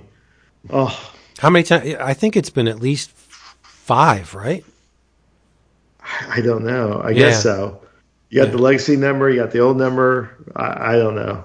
It's crazy. But it's like, it's crazy, man. It's crazy. It is. But the stories will endure. That's the thing we have to latch on to. As long as, the stories are there, it'll keep us coming back, for good or ill. I mean, we can bitch and complain about the stories we don't like, and we champion the stories we do, but it waxes and wanes like every other art form. I mean, I would say this, we all have busy lives, and I was telling you guys, like, I love when you guys recommend non-DC Marvel books, but for someone who's busy like me, a DC Marvel book is like comfort food, man. Yeah. Like, I could just easily read a DC Marvel book and understand what's going on and get enjoyment. One of the things that prevents me reading so many Image books is that I'm 48 years old. I have 2 kids. I have I'm always working. I have a lot of stuff going on. It's hard to keep track of all these different characters, But hey, I can read a Batman book. basically I know what's going to happen. This Batman, I know he's like it's just easier to get into a Batman and Spider-Man book than it is a Image book. And there's some really great Image books out there too, but they're so complicated that you kind of have to wait for the trade to make sure that you remember it. What's going on? Like East or West. I love East or West, but I gotta read in a trade, man. It's just so complicated. Yeah, it's deep. It's yeah, very involved storytelling. Yeah, but that's at Marvel and DC too. It's just that you have a longer history with those characters, yes. So your mind fills in a lot of the blanks that you don't have the luxury of having with these new Image series. New, yes, that's true. Relatively new. But well, I mean, we'll be here forever reading these things. Yeah. We say, "Oh, I'm done." Well, I do a lot. No. I'm done with this stuff. Yeah, whatever. You just I'm never done. Same. I have never. Have you guys ever quitted? I have never quit reading comics. No, I can't. I've reduced my number of comics in college, because I was busy with college and funds, but I have never, ever stopped reading comics. I've never been one of those people that said, "Oh, I stopped reading comics and I got back in." I think even I started reading comics when Star Wars came out. I got the Star Wars comic, not the first one. My cousin did. I got issue, I want to say 7, the Han Solo, with the bounty hunters, with that rabbit bounty hunter or something character. I can't remember the name. Jackson. Jackson, that's it. I started reading Star Wars, Battlestar Galactica, Micronauts. Eventually, I moved on to Batman, but I've never stopped reading comics. I stopped reading maybe DC and Marvel at one point, but I never stopped reading comics. I would never shifted. say, I never. I mean, I stopped buying because I had to, but I never. I still read what I had. I still. Yes. I was still in love with the medium, with the hobby. But yeah, there was a chunk of time where I wasn't able to buy new stuff. I can see that. Yeah. Like there was a time where I had very little funds, and so I read like maybe 4 or 5 comics a month, but I still read 4 or 5 comics. I had never stopped reading because I love the medium. I love the stories. I shifted up. I went from the 4-color books to when Warren was in full swing. I would much rather buy a copy of Eerie or Creepy, which was 4 times the amount of a standard Marvel comic at the time, because they were $1. I would buy Monsters Unleashed, Tales of the Zombie in a second, and I'd leave Avengers. Never Spider-Man. I always bought the Spider-Man books, but I would leave the Batman and the Justice League and the 4-color comics on the stands. Wouldn't touch them if there was a new Eerie or Creepy or Marvel magazine, and then that branched out into heavy metal after a while. So when you're a teen or a youngster and you only have $3 a week to buy comics, and these books on the stands are now 5 times the cost of a regular comic, so there's a certain period I can track my collecting habits where I would have hundreds of magazines to the point where the comics would be like maybe in the 10s or the 20s for that certain year, where I would just scoop up all the magazines I could get because that was my preferred format. The artwork was bigger, the stories were longer, they were more adult. What teenage boy is not going to go for the TNA over the same old from Marvel and DC? You get those chemicals moving in your body, and you're going to gravitate towards what Jim Warren was doing, and then heavy metal. Like, whoa, that's the one I want. I know. Heavy metal blew my mind away. Yeah. I totally agree with you. Yeah, I did the same thing. I bought a lot of independent books. Once I found my first comic shop, which was actually a Geppy comic shop. Believe it or not, one of the first comic shops I ever found was a Geppy comic shop near my house in Florida. And I started buying some independent comics. And it was like, wow, this is so different. It just blew my mind. There was a shop. It was a bit of a trek from my home. It was maybe about 25 minutes away in Wilkes-Barre. And I'm in Scranton, of course. And back in the day, it was called Jima Books. And they would produce an in-house newsletter ordering system. Like they would list all the books that were available for that month in the back, and you could select them, and then, that was your pull list. But in the front, they would spotlight non-Marvel, non-DC stuff. That's the first time I was ever introduced to books like Cerebus and Yummy Fur, and I don't think it spilled over into Love and Rockets. It may have. It would have to, because it's the first place that I learned of Teenage Mutant Ninja Turtles. And this guy was on the ball. He's passed away. But it was just, 8.5 by 11, folded in half, stapled in-house. He'd give them to all his regular subscribers. You would list what you wanted. And in the front, you got some reading material written by himself and, the more experienced customers. And it was the greatest thing ever. It was like one of the only shops I've ever known to do something like that. Because now they just throw the previews at you. They do. It's so corporate and cold. This was a passionate magazine written by people who really, really loved comics. And aside from the owner, really didn't have all that much stake in whether or not you bought the issue. They just wanted to tell you why they loved it. And so it was like an honest glimpse into fandom by the fans. And then when I discovered Comics Reader and Gary Groth's publications, which led to the Comics Journal, I was like, wow, there's a huge, huge world of comics out there that I'm missing by going to these newsstands.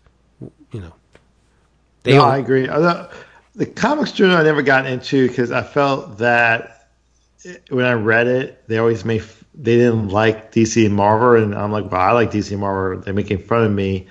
And I remember a friend of mine that owned a comic shop. He still does, actually. He always made a point that he would never say anything negative about a comic book because someone who goes to his shop might like it. Yeah, sure. Not that he wouldn't lie about it, but he wouldn't be talked negative in front of somebody, because they might like it. That's just smart business. Yeah, it's smart. But you know what publication I loved when I was a kid, and no matter how much money I had, I always bought it because I love it. I read it back and front.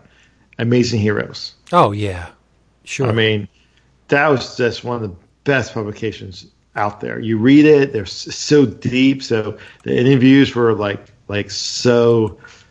It was so good, man. Yeah, and another one was like that. Comics Buyer's Guide. Yes, I remember getting that. First time I ever got, they had this promotion where you could order a sample copy for whatever it was, $1 plus a quarter postage or whatever, and you would get this huge honking newspaper.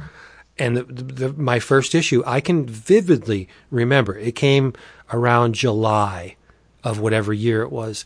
I read that issue back to front to back until we went back to school. And I was blown away. It's because not only the pros and the insight into the comics industry, but all those freaking ads in the back where you can order basically anything. It was like, holy crap, this is colossal. I never dreamed that there was this many people that read and collected comics. Living in a little tiny town in Pennsylvania, like we weren't privy to this kind of stuff. Where if you went 2 hours to New York City, that it was robust there. But at my age, I didn't have much chance to get out into the city. So this was my window into comics fandom. It was very enlightening. So I subscribed immediately, scraped whatever money I had together, and mom and dad, paid the majority of it. But CBG was like one of those things where it was an event whenever it came. And I was saddened when it eventually petered out. Like the last couple of years of CBG they were on fumes. When Don died, that was pretty much the death knell of that. I mean, Maggie went for years after that, but it just wasn't the same. No. Yeah.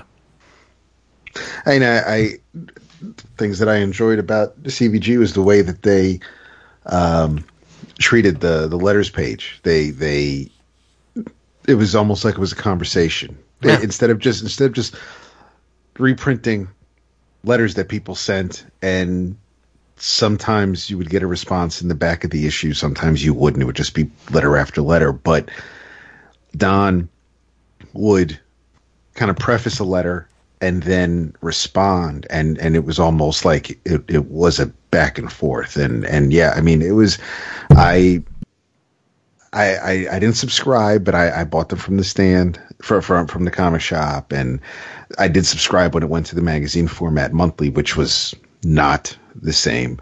The name was there, but it wasn't the same at all. And yeah, it's, I mean, whether I was reading The Law is Ass or Buzz or just, it didn't matter. But I digress. I loved everything about that newspaper. Yep. Same. When the sections went away, the hair on the back of my neck kind of stood up because you could feel it. Like, okay, they're on life support right now. Yeah. It's just something was off. There was a malignancy there that they didn't know about, but you could just tell that the magazine was shrinking. The page count was shrinking. The ads in the back were dwindling, and it was just something's not right here. Yeah. But that's just a product of time. Things change. Yeah. But I have the second part of my my theme here, if you want to hear about it. Okay. Absolutely. Yeah, sure. Yeah. Awesome. I have been flying the Alterna Comics flag for a while. DAP 2, because I believe that they're a very important company, or they will be, because they champion the newsprint. And that's the format that existed when we first got into these things. So there's a nostalgia factor just to the tactile ness of their books. It feels like the old stuff. They're light. It's, the colors are garish in some spots. That's okay. I like that. I like flat color. And they have been doing some very good work and some work that's not so very good, right? I mean, it happens. You can't win them all. But I think one of their very, very best titles, and I talked about it before, it's called Midnight Mystery. I talked about the first 2 issues of Volume 1. For this week, I read issues 3 and 4 of Volume 1, and I read issues 1 and 2 of Volume 2, which started recently. The Volume 2 is subtitled City of Ghosts. So just to refresh your memory, it's about Zeke King. He's a private eye. But he's a private eye that seems to attract the paranormal. And in the first 2 issues of Volume 1, I told you he's offered a job to find the heir of a man named Roland Blackwood. And Blackwood was a horror host who became very popular. And, he's on TV, everybody's seeing him. So he attracted a good amount of ladies, and one of which he produces an heir. And the heir is gone missing. So his butler hires Mr. King to find his son. And that storyline is continued, not in the main feature in each issue, but it's continued in the end pages. They'll expend their story through, 25 or 28 pages, and they cap it off with a little bit more about what's going on with Conrad and his father. See, I can't say for sure the father is dead, but it may be his ghost and or the memory of him that's possessing this kid. So daddy's alive and well, in spirit at least, in this kid's, whether it's in his body or if it's a mental projection, is not completely clear yet. But it's interesting because you get a little taste of this overarching narrative. But in the main story, you get Mr. King involved in all this paranormal shenanigans. Like in the 3rd issue, this man comes to him and he says, you got to help me because I'm haunted. The ghost of my wife haunts me. And he's like, oh, do tell. See, okay, I got married.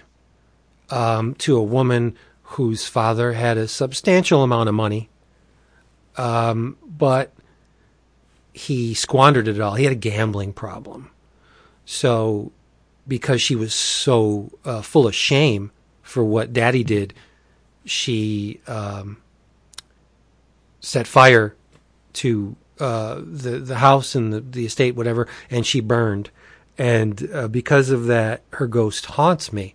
And all right, so Mr. King is on the case, and there's an O. Henry moment at the end where this man is now engaged to another woman, and he hires Mr. King to protect him from the ghost, at least until he gets married.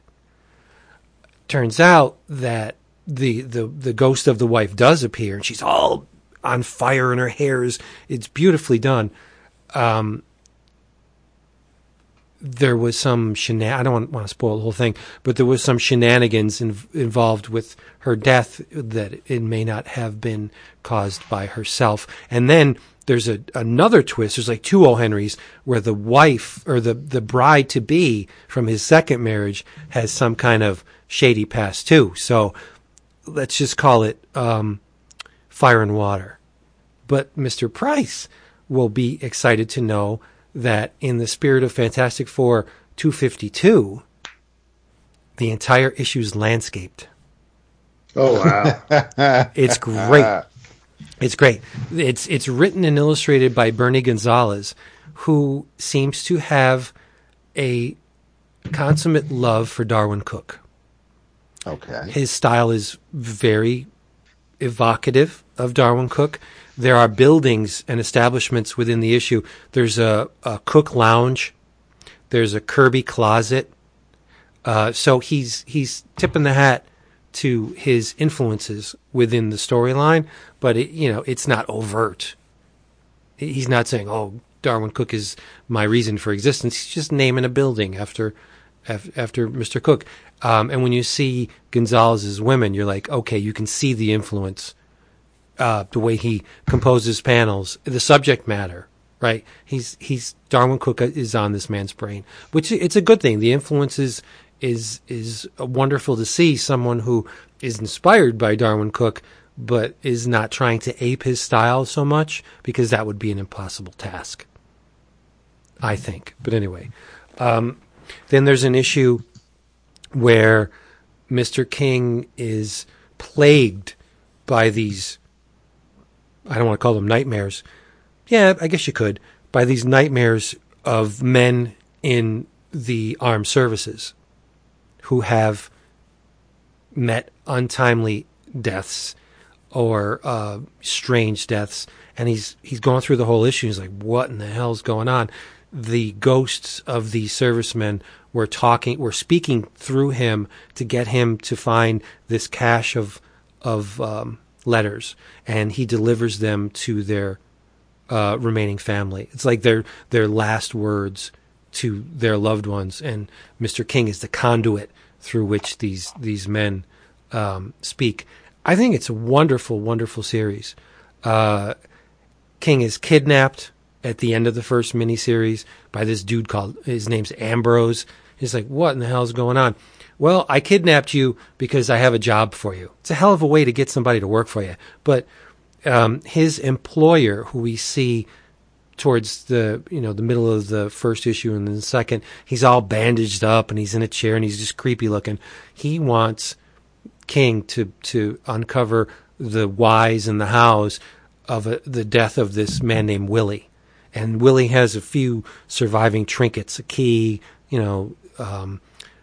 membership to a boxing ring or a boxing gym. So he's on the trail, and it's just, you're reading this and it just feels like, like The Thin Man, like David likes, or just an old-timey vintage whodunit or why they done it through the filter or the lens of a Darwin Cook-esque writer-illustrator. I think it's a great, great series.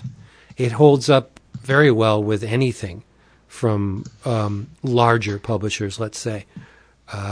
There's a zombie-ish edge to it where these guys are obviously mesmerized by something, and I'm going to bring up The Watchmen again because episode 6 was phenomenal. But anyway, where someone is pulling their strings and they walk around saying no loose ends, and it's cool.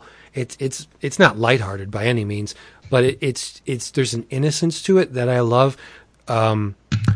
King has a friend named Gus, whose wife is deceased, and there's it's implied that King and Gus's wife had more than a friendly attraction, and there's a lot of mysteries here, and I love it. And the cover price, $1.50 per issue. Yep. Yeah, $1.50. That's damn good. I mean, I was checking the art online when you were speaking. The art is pretty good, actually. Yep. Yeah, it looks great. And I love, as a long-term reader, we're very used to the digital coloring, and this coloring is digital, but it's not pushed to the limits like Marvel and DC do with the blends and the fountain fills and all that stuff. More often than not, the colors are flat, and I just, something about flat color speaks to me. I know what it is. It brings me back to the time when we first started reading comics. Yep. Yeah. I don't like garish. And I will point my finger at Alex Sinclair. Some of the stuff that Sinclair does, it gets into the look what I can do territory with Photoshop and or Illustrator. I don't know what he uses to color, but it's just too much. Mm-hmm. I like the flat methodology where they just bump colors next to each other, and those with the better grasp of color theory make it work, and those with not so much of a grasp of color theory, it just looks like the leprechaun puked on the page. So yeah, but so check it out. If you have a couple of cents left after your monthly pulls, give Alterna Comics a chance. Not just the company, but check out this Midnight Mystery, because I think it's pretty damn wonderful. Yeah. I'll see if the shop has any. Yeah. Well, and if you want to wait, their trades are only like $9. Yeah, that's true too. Yeah, I mean, I am getting Gods and Gears, but, which is awesome. And I don't know if I'm the only person he orders. It came out on a Wednesday for, but I tend to have that in my file when I show up at the shop. You can't go wrong. It's like what, 48 pages for $2? No, that I think is 99 cents.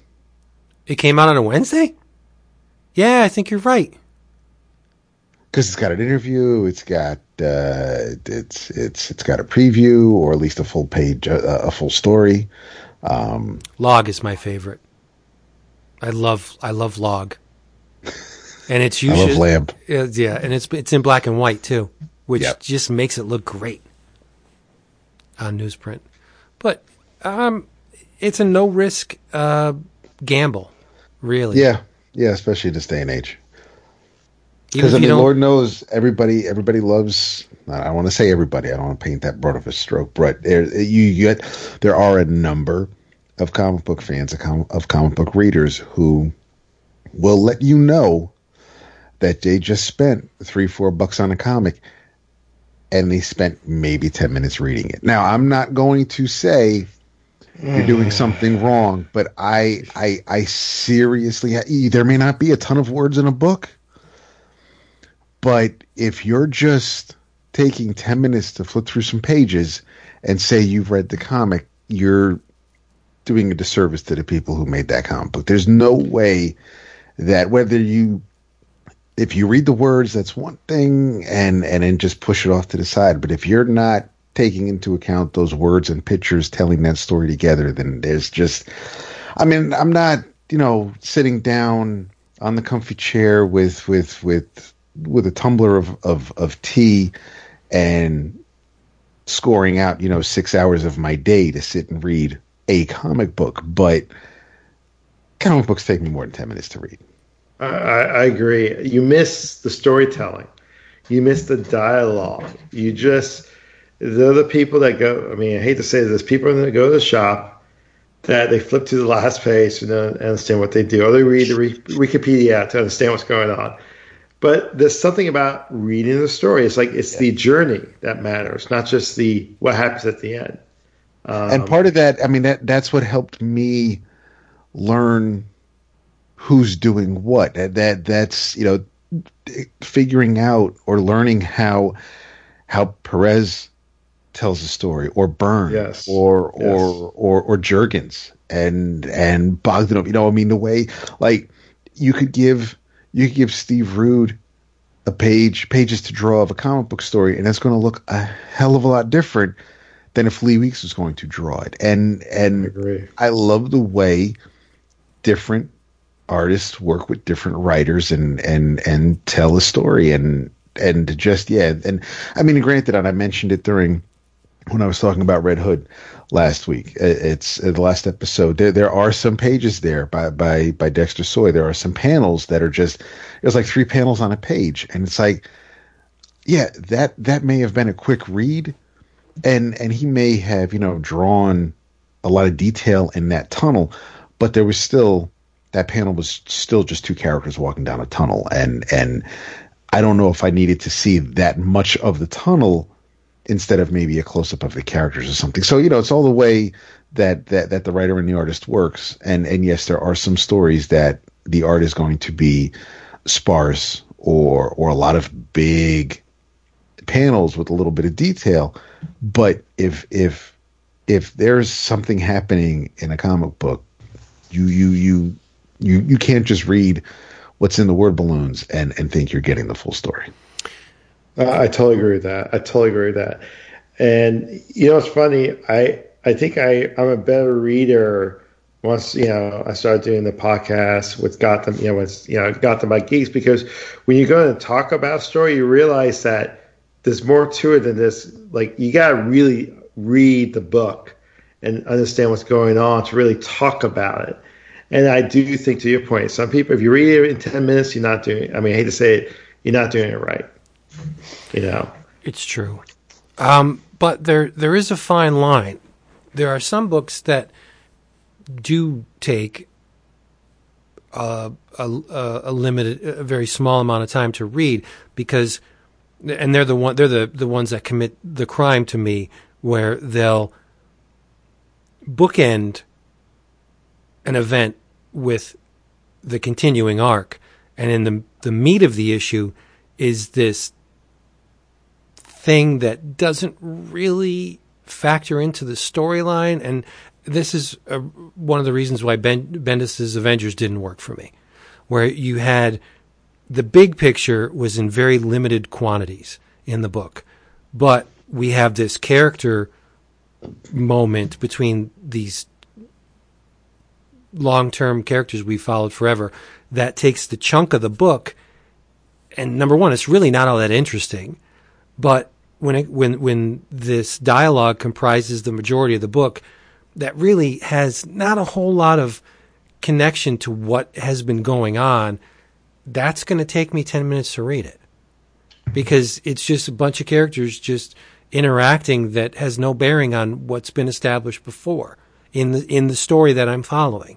That's when I cry foul.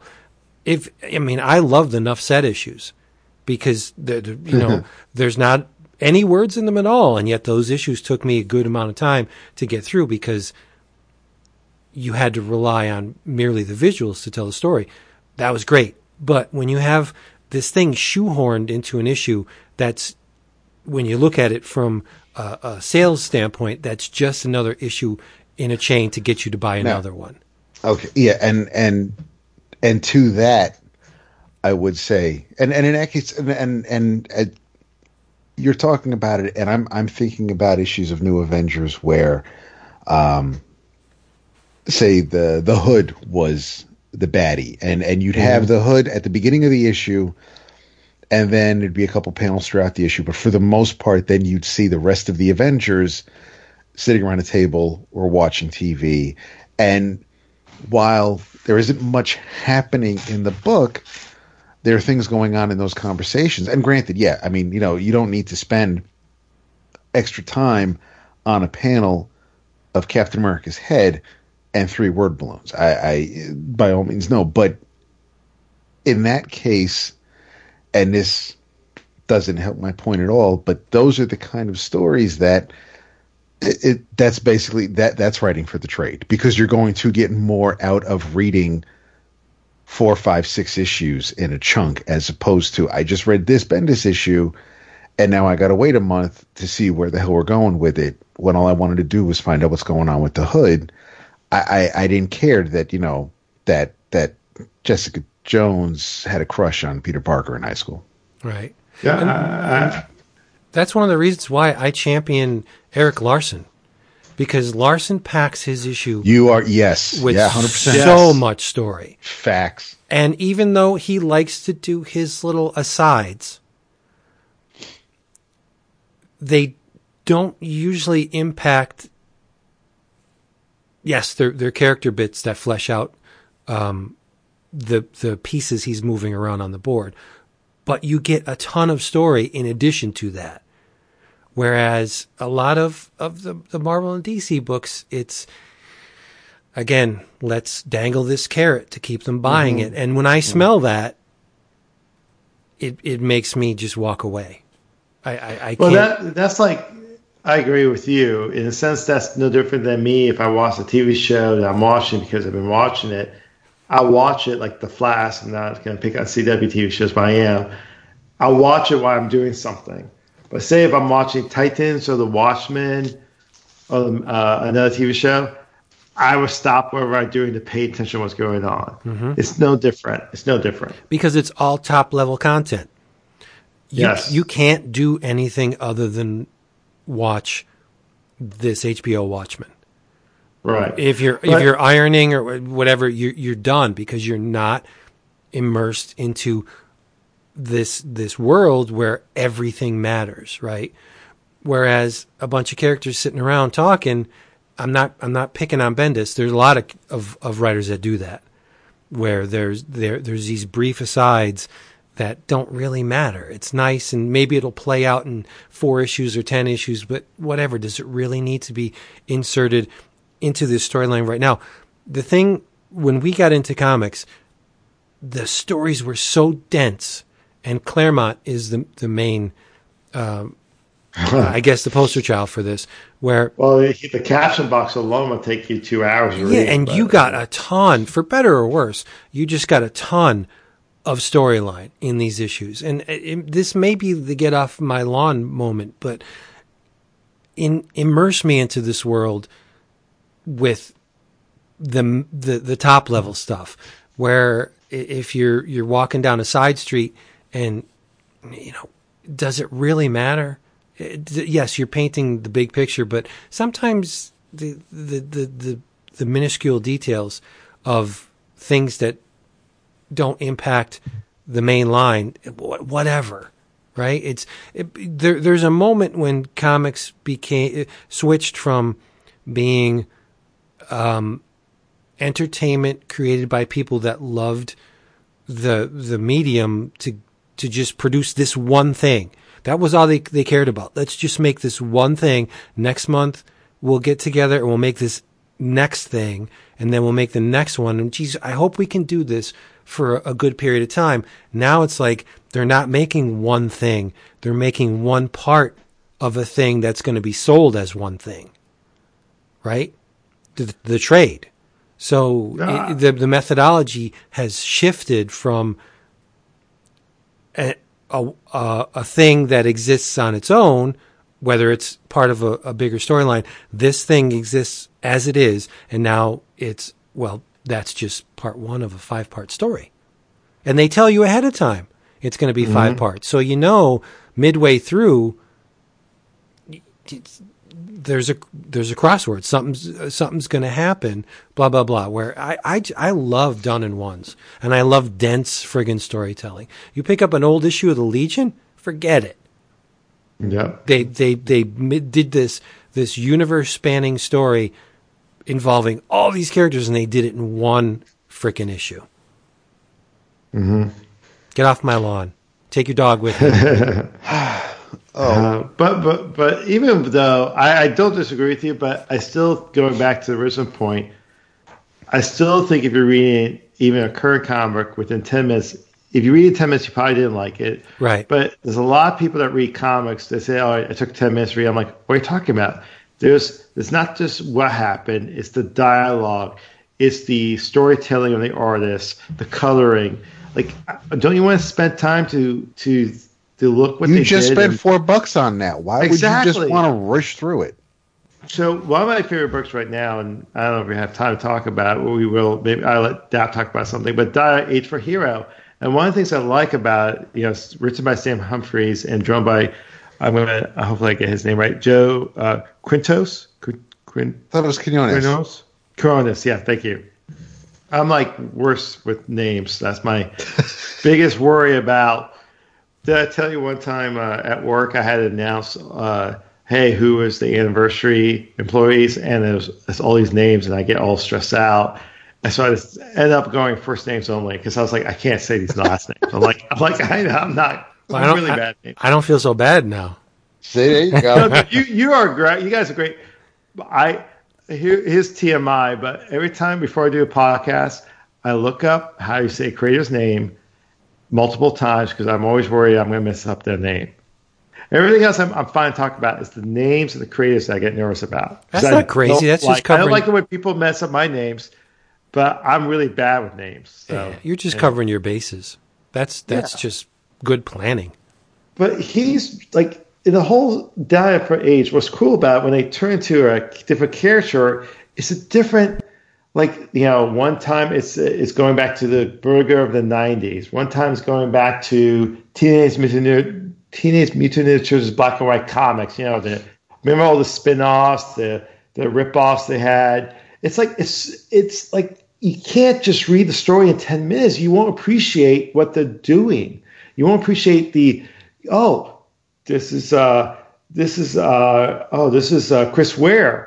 Oh, this is the style of Chris Ware. He's drawing Chris Ware. Oh, that's so cool. Like, you won't appreciate it if you read it in 10 minutes. So there are things that if you read really quickly, you don't appreciate. Or even the dialogue, I think you miss things if you read really quickly. Yeah. Like Dap says, I don't understand why you would burn through an issue if you just paid $4 for it. I would want to get every ounce of entertainment out of that issue. But my pet peeve with my wife is when I buy a Starbucks coffee, and Starbucks is pretty expensive. I buy it, I'm going to enjoy my latte, and then she wants me to do some things. I'm like, no, I'm not going to do it. I'm going to sit and enjoy my latte. I spent $5 on it. I'm going to drink it and enjoy it slowly and not quickly, because if I'm going to spend $5 on a coffee, I'm going to sip, I'm going to enjoy it, and I don't want to drink it really quickly. But I mean, we're big fans of art. You buy it and collect it. Dap does. I'll buy a few art. Yeah. And that to me is, I'll be reading an issue and I'll say, wow, that shading underneath that leg right there, that is gorgeous. Or, wow, look at the way he drew the facade of that building. So economically, yet it says everything that he wanted to do. Or, the shadows here are great. The line work here is wonderful. Look at this color. It's spectacular.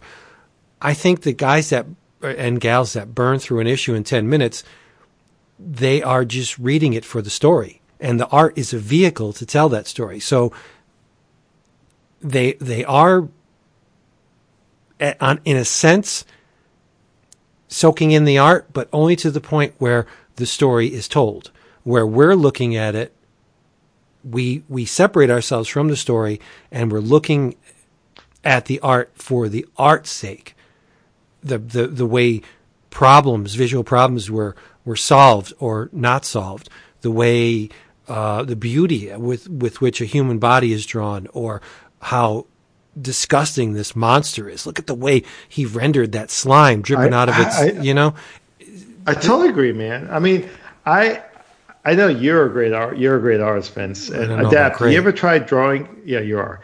Dap, you ever tried drawing comics when you were younger? I did. Yes. I made my own comics. Yep. I went to, I took art classes. In high school, I decided to stop, unfortunately. I did take art history because in my senior year, because all the good-looking girls were taking art history, so I did do that.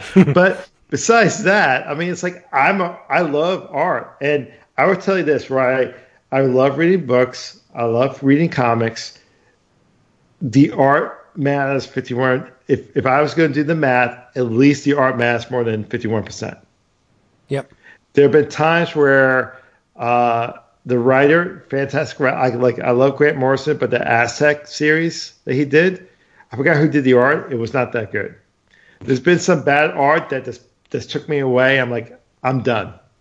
Well, we've said that many times. We couldn't pick up a book we loved just because the art wasn't on a level that we would expect for the characters we're reading. These are not novels. These are comic books. These are art books.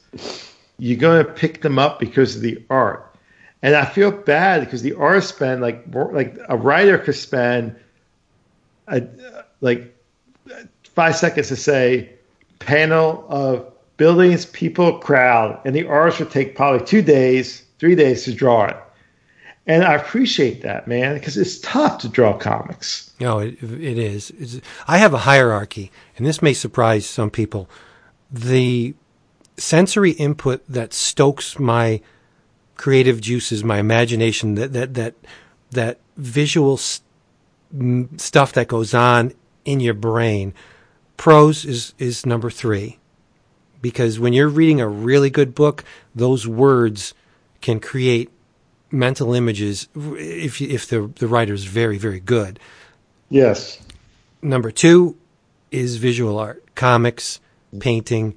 For me, the number 1 thing that generates unbelievable creations in my brain is music. Nothing does it more than music to me. Interesting. Yep. And I love comics. I love drawing. I love painting, just creating visual things. I get more of a mental jolt from music than I do from visual art. Because each sound is a trigger. And it allows me to create these images in my brain, whether or not they were intended from the people that created the music is irrelevant. The sounds are there, and the levers start moving in my brain, and the vistas that I create in my brain from music are top level for me. I've always loved music. If I had to pick and someone said to me, all right, you're either going to go blind or deaf, I would pick blind in a second. No, I never would. I think comic art is my go-to. I could stare at a page for a long time. Oh, same. But I went through this list just to show you that as much as I love visual information, I love auditory information more because it's all vibration, and we are. We are vibrating right now. In the beginning, there was the word. The universe was, depending on what you believe, born out of sound. Molecules vibrate. I'm not saying anybody's wrong or right here. Just for me, music is the number one. It makes me dream while I'm awake. Wow, that got weird.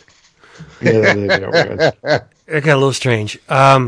You want to drive this bus home? Not yet. Not yet. All right. Yeah. So what are you reading, Dap? You didn't talk about what you're reading. I read something old, but it's somewhat new. Well, it's new to me. It's not a new format. Basically, shout out to Flippa.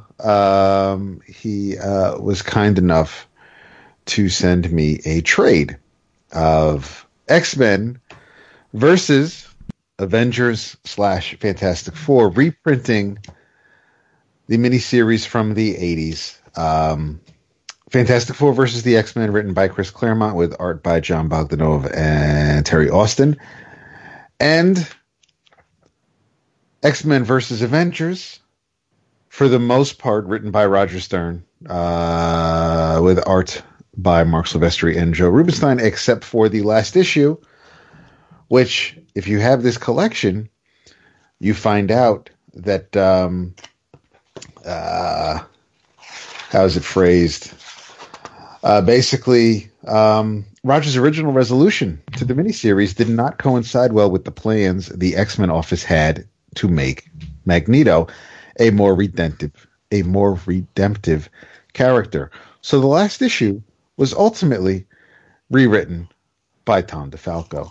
And that issue written by Tom DeFalco, your art was breakdowns were by Keith Pollard, and your finished art was by Joe Rubinstein, with additional inking by Bob McLeod, Al Williamson, and Al Milgram. And did I say McLeod? I think I meant McLeod.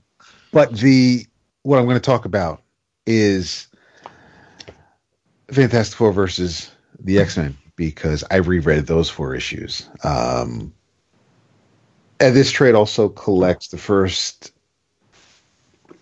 the issues where the X-Men meet the Fantastic Four in their X-Men comic by Stan Lee and Jack Kirby, and the X-Men and Avengers meet in, I believe, an issue of X-Men also, again, by Stan Lee and Jack Kirby. So, since Chris Claremont was mentioned this evening, I figured this kind of made sense, because as I remember buying this issue. I remember buying this. These were $1.50 issues. They were on Baxter paper. They were sturdier than your traditional newsstand comics at the time. The events, these 4 issues take place after the Mutant Massacre, because the story basically is about saving Kitty Pryde. During the Mutant Massacre, Kitty had Kitty's powers were stuck, and she was forever phased, and she was becoming a ghost, and she was losing the ability to hold herself together. So eventually she would dissipate into nothingness. But Magneto is aware of a machine, a device that Reed Richards has built that can adhere molecules and bind them. So Magneto figures, hey, we'll ask Reed Richards to use his machine and his intellect to save Kitty. And the X-Men are like, yeah, but bro, you've been a villain like since forever. So I don't know if they're going to trust you. Well, how are they going to be able to trust me unless I give them that opportunity? And you can tell this is written by Chris Claremont. And Chris Claremont definitely has a place in history with comic books. And yes, especially if you're an X-Men fan, if you were reading X-Men comics when Chris Claremont was writing them, then, you will fight someone if they besmirch him. And doesn't matter really how old you get, you tend to read Claremont's work with rose-colored glasses. Especially the first run of X-Men. Not when he came back, but yeah. The one I consider, but yeah. However, there are times where I'll try to be objective and not just read things because, I remember when I read this when I was little and this was great and I pretend I'm a purist, or I just, have to see it for what it was at the time and put myself in that era when it was new. But I'm reading this, and for me, the Fantastic Four, I recognize Stan and Jack, and I know that obviously they were there at the beginning and they wrote Marvel's First Family, and that's the gold standard. Like that's the bar that everybody needs to try to get near if they're going to tell Fantastic Four stories. And as much as I respect and appreciate Jack and Stan's Fantastic Four, for me, because of what I read first, it is John Byrne. And I recognize John Byrne only wrote Fantastic Four as a continuation of what Stan and Jack did, pretty much ignoring what Len or Marv or whoever else did with the family. So because John Byrne picked up where Stan and Jack left off, I'm fine with John Byrne being the bar that pretty much everybody else needs to get near. And for me, the closest was Mark Waid and Mike Wieringo. And I realized that, a lot of people love Hickman stuff and that's great. And some people enjoy the Miller and Hitch stuff and that's cool as well. But getting back to this, what Claremont does for the X-Men and how he writes the characters in an X-Men comic, that does not work across the board for every character ever. And to read the words coming out of Reed's and Sue's and even to some degree Ben's mouths and thought balloons from their heads, you could close your eyes and you would think that those exact same words were coming from Storm or Rogue or Kitty and any other X-Men character. Claremont definitely has a certain style of writing, and he doesn't, whereas you have someone like Alan Moore or Bendis or Miller, anybody, almost any other writer can write characters and they have a unique voice. They all sound different and you can't tell. You'll be able to tell that, this person is saying this. Clark is saying this. This is Clark Kent who said this. This is Peter Parker who said this. Whereas reading this miniseries, it's very hard to tell because they're only saying the person's names in their conversations. You know who's saying what, but otherwise, the phrasing, the tone, the inflection, everything is kind of the same, and it gets annoying over 4 issues. And I remember reading this when it was new, and I bought the 4 issues, and I was like, holy crap, because it did tie into what happened in Mutant Massacre, and it was sort of what happened here kind of played into it. It affected what happened in the X-Men books, maybe not so much the Fantastic Four books, but this is basically a long-winded way of me saying that as great as Chris Claremont is as an X-Men writer, I do not think he is a very solid Fantastic Four writer. The art is absolutely the art by Bogdanov and Austin, fantastic. I've always liked Terry Austin inks, whether he's on Byrne, whether he's on Marshall Rogers, and here it works, and John draws a great Franklin Richards, and I think the action scenes are fantastic, but it's a 4-issue series where Franklin has a dream because he's worried that something bad is going to happen because Dad found a book, and Dad found a journal from when he was much younger. And written in the journal, the days leading up to that fateful rocket ride where the family was bombarded with cosmic rays, Sue read this journal, Ben read this journal, and according to what they're saying, Reed wrote in this journal that damned their feelings. I can't worry about how they're going to feel if I tell them what's going to happen when we're in space. They're not going to want to go. And basically, it's the journal was written to imply that that Reed knew that they were going to get hit with cosmic rays. They were going to be altered forever.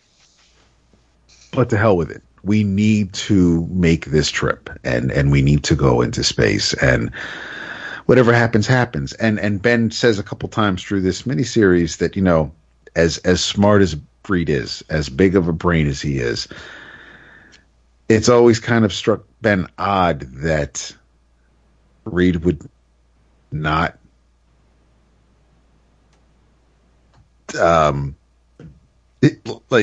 he wouldn't factor cosmic rays into the equation. Like, you know, you build this ship and you have this huge plan and we're going to go out into space, but you couldn't foresee cosmic rays bombarding the ship and possibly screwing with us. Like I just never. But you find out that Doom has kind of forged the journal and did all of this to warp Reed's confidence and make him question himself, and not only have a battle with an external battle with his family, but an internal battle with himself and his abilities. And so while he's wrestling with that, Kitty is, of course, slowly dying.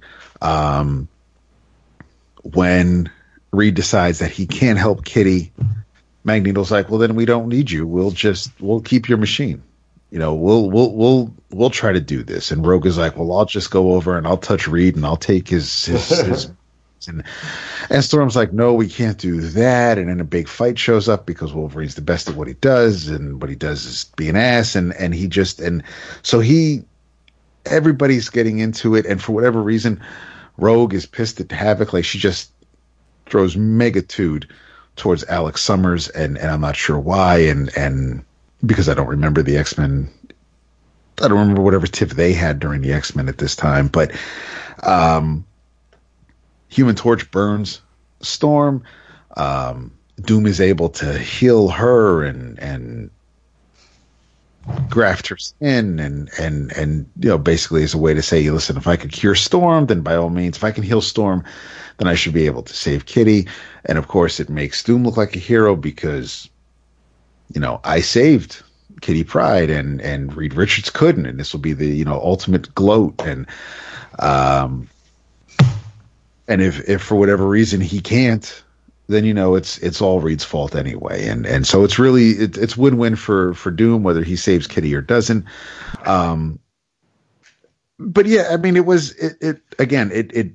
a stroll down memory lane for the most part. I enjoyed a lot of this miniseries, but it definitely reads like a Claremont book. I enjoyed the moments between Reed and Franklin. You know, some of this was shades of Sue and Reed and what JMS did during the Civil War era and when he was writing the book. So by the time, I mean, everything we're reading now with the Fantastic Four has been at least teased or implied over the past 70 odd years. So it's not like anything is really new, but it's interesting to see some things the way they were originally attempted way back when. But yeah, I mean, again, for me, the greatest part about this miniseries is the art. I mean, whether he's drawing the Man of Steel from the Superman Weekly Triangle era, or he's drawing Steel, or he's drawing Power Pack, Bogdanov is a favorite of mine. I'm never going to be sad if he's drawing a book. But yeah, I mean, it all kind of works out at the end, of course. The day is saved. Kitty will slowly heal and become herself again. But yeah, there's a confrontation between Sue and Victor. She-Hulk is part of the Fantastic Four because she gets there's some side boobs that Vince will probably appreciate, but there's a because she is going. Did you just say side boobs? Said side boobs. He did. Okay. And the reason why Jennifer Walters is here as She-Hulk is because she's going to, her old school is restaging the trial of Magneto before the World Court. So she got conned into the Defense Council. So she's doing some research while at the library, Ben Grimm is also there and smoking. And she's like, would you mind not fouling other people's air with that stogie? And Ben, and this just tells you how long ago this was. Yeah, I do mind. It's a free country. I can smoke where I want to. Oh, okay. Well, they recognize each other and they're in each other's face, but then an explosion happens, so they go to save a building that's falling, and then Magneto shows up to help them prevent the building from collapsing onto civilians and causing casualties. So now that basically She-Hulk has been involved from the beginning, she decides to see how things play out. Plus, she wants to also get a glimpse into who Magneto is now to see if that might help this little mock trial that she's got going on. So, I mean, it was interesting. Claremont did a good job in inserting her into the story. But at this point, the Fantastic Four was the original team. So it's basically the X-Men versus the Fantastic Five. But, I didn't. There was a little bit of drama, and I think Claremont did a good job with the family drama, with the guilt and the accusations and the wonder of whether or not Reed did trick his loved ones into going on this trip. I'm not, I'm not upset about the way that all played and how that played out and how it was presented. Claremont can do what he can do with that, but when it comes to just casual conversations and the way people talk to one another, it's like when you're watching a movie or you're reading some things, you kind of get jolted out of it because you're like, there's nobody talks like this. This isn't the way people speak to one another. And Claremont has a knack for doing that. And it works in an X-Men comic, but it doesn't work if Ben Grimm is just talking to Sue Storm. It's just that's not the way these two interact. And if Wolverine and Kitty Pryde or Betsy Braddock want to have a conversation and their language amongst each other, that works in an X-Men comic. It doesn't really work in a Fantastic Four. But I still enjoyed, again, going down memory lane with this. It still looks great. I thank Flip for reigniting it, and I'm looking forward to the X-Men versus Avengers mini, even though Dr. Druid is a member of the Avengers at this point. But yeah, no, I mean, I'm glad that Marvel decided to, publish these two minis together like this, and then they added the bonus of the X-Men issues where they meet the team for the first time. And the back matter is pretty cool because you get Roger's plot outline for the 24 pages for the fourth issue. So even though you have the full fourth issue of the miniseries, you can read what Roger Stern had in mind for it and see where things may have deviated from what the X-Men, from what Chris Claremont had planned for the X team, and then how that would have played into if Stern's story would have derailed that. But yeah, it's a pretty cool little trade. It's and it collects Fantastic Four versus the X-Men 1 through 4, Fantastic Four number 28, X-Men versus Avengers 1 through 4, and X-Men number 9. But thanks, Flip. I'll be reading the rest of it soon. That does sound like a good trade because I thought both of those miniseries came out around the same time. And I remember going to 7-Eleven and picking up the X-Men versus Avengers because I think I was more Avengers fan than a Fantastic Four fan at that time. But you're right, Dr. Druid was a member of the Avengers. There's some members you're like, really? It's like, how, really? how did he get in? Seriously. Yeah. Yes. Doctor Strange was busy, and he was in the Defenders anyway. So. Yes. Well, there was. Yes. I mean, and of these, there were 3 minis. There were these 2, and there was Mephisto versus the 4 heroes, and That's right. with the John Buscema artwork, and that was because you had Mephisto versus, I think, Avengers, Fantastic Four, X, and I want to reread that because I want to see how that. I totally forgot about that until you mentioned it, but yeah, And you're right. it was just called Mephisto Versus, I think, because every issue You're right.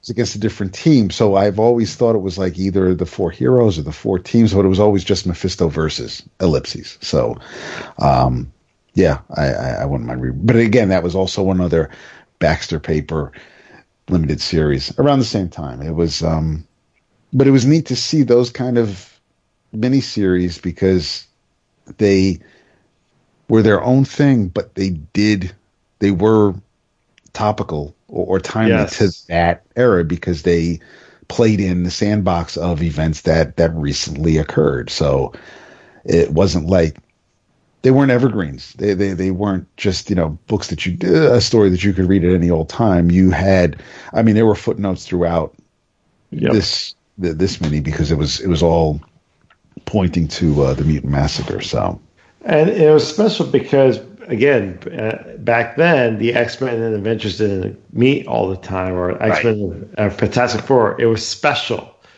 I remember reading the X-Men versus Avengers and enjoying it. But I think a long time ago you guys talked about how Chris Claremont versus Marv Wolfman, and going back to what we talked about earlier, which ones hold up better. And look, I love the X-Men. It's, again, Chris Claremont's X-Men run is one of my favorite runs of all time. But if I have to go back in time and reread, I think Marv Wolfman holds up. His writing holds up better than Chris Claremont. This is in my humble opinion. I think it's because of the lack of captions. Chris Claremont loved captions and telling us that Wolverine's the best that he could do. Right. Yes. Yeah. And part of that, though, is, I'll hold Jim Shooter accountable to that because, again, he wanted to make sure that if someone's picking up an X-Men comic for the first time, then these are all things we may make fun of now because we don't need to read it every issue because we have an attention span. But not everybody knew that Wolverine was the best at what he was, and the whole Ruby Quartz with Cyclops' lenses, and so I appreciate that. But when it comes to character growth or the interaction between Vic and Gar or Donna and Corey, then I think the relationships of the Titans stand a test of time more than Wolverine and Logan and Peter or Peter and Kurt and so it's there's a reason why Marvel and DC decided to come together and do that crossover and X-Men and Teen Titans was a fantastic one shot, but it's I'll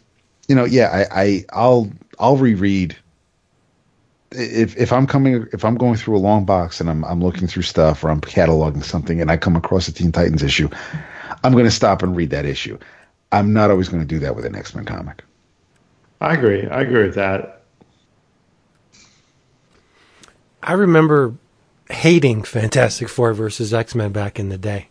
Really? I liked the art. I thought the art was wonderful. Yeah. But I thought the storyline was just dreck. I can see that. The whole thing with Reed not knowing, or with Reed doing the journal. It's like, seriously, all Sue would have to do is just look at him and say, "Did you write this?" Right, exactly. If it happened in a Fantastic Four comic, it'd be over in a handful of panels. Whereas, but again, this is Claremont, and whether or not it needs to be drawn out, or I don't know. But but the art's wonderful. Oh yeah. All right, people, look at this. If you would like to get inexpensive comics, and really, that's all of you, right?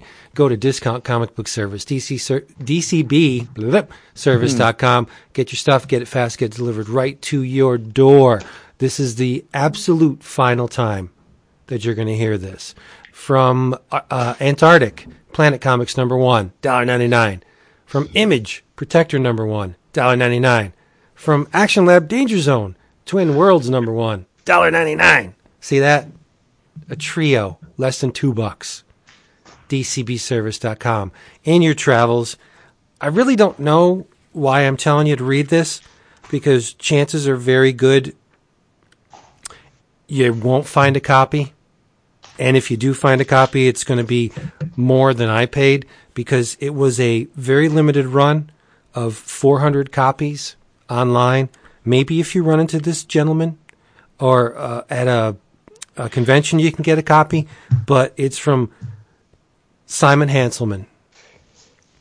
It is called Werewolf Jones and Sons #3. Out of respect for our guest, I won't go into the explicit details about the storyline. There's 2 stories. The first, and Simon did this book with HTML Flowers. The first story is called Beauty Pageant. The second story is called Jackson's Vasectomy. Nice. Jackson is 12. So I'll sum it up by the cover. Werewolf Jones is not a good parent. He has 2 sons, Jackson and Diesel.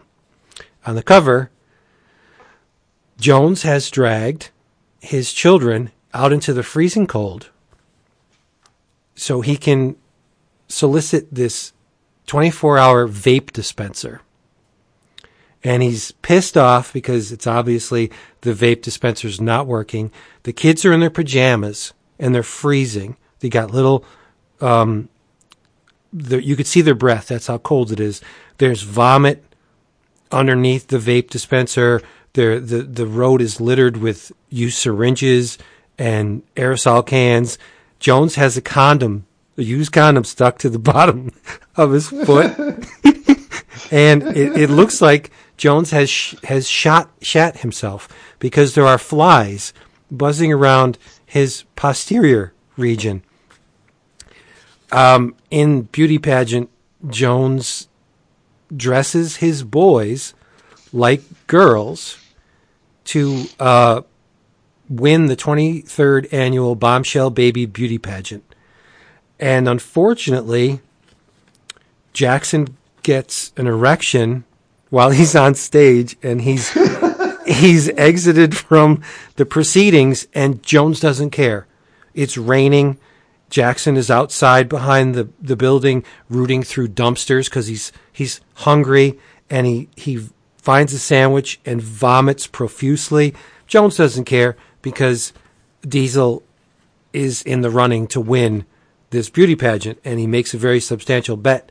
And he calls his ex-wife, and he's like, I hope you're sitting down because I'm going to be paying child support this month. It's insane. In Jackson's Vasectomy, Principal Corbett calls Jones and Jackson to his office because it turns out that Jackson has impregnated 6 girls in the class. And what do you think Jones says? Oh, look at you getting your tip wet, my man, my little boy. And the Corbett's like, this is very serious. There are 6 12-year-old girls that are pregnant because of your son. And he's like, okay, I'll take him for a vasectomy. And he goes, stop by the house later. I'll give you some coat hangers. Jesus Christ. It is foul, right? So he takes him to his buddy Mike's warehouse, and they do a backroom vasectomy on his son. Oh. So Jackson wakes up in a bathtub full of ice cubes, bleeding. He's got bandages on. Where's Daddy? Daddy's in a strip club. Simon Hanselman, man, I love his work. Werewolf Jones and Sons. You'll probably be able to find it if you go to Simon at a convention. Grab one, because I think that's where the other 100 copies went. But I won't go into detail about the back cover. You're going to have to experience that all on your own. Needless to say, it involves 3 men and they're all naked. So, okay. Yes, beautiful, beautiful stuff. Jesus. In travels, this is an oldie. You'll be able to find this, I'm sure. There are a couple of stories in this that I really, really enjoyed. This came out earlier this year, probably around February for Valentine's Day, but this is Mysteries of Love in Space from DC. It was one of their 80-page giants. And there are a couple stories in here that I really enjoyed, but the one I loved is called Lois Lane and Superman. The story is called Glasses, and it is written by Jeff Loveness, art by Tom Grummett and Cam Smith. And, if you're going to have Grummett draw Superman, then I'm there. But it's a story basically told from Lois Lane's perspective. And the first page is she picks up a pair of glasses and she puts them on. She looks in the mirror and she says to herself, I'm such an idiot. And she starts thinking about when she first met Clark Kent and how, he was always running, always hiding. I remember looking at you and always thinking the same thing. What kind of sad world makes a man like Clark Kent? But, then she saw him work and saw the type of person that he is. And while as a reporter, she would always try to stay detached. But he looked at people. He looked them in the eye. He saw their pain, shared it. He cared. And so, she slowly came around to the type of person that he is. And they became a team working together. And then, of course, the feelings grew. And then Clark Kent decided to tell Lois Lane his big secret.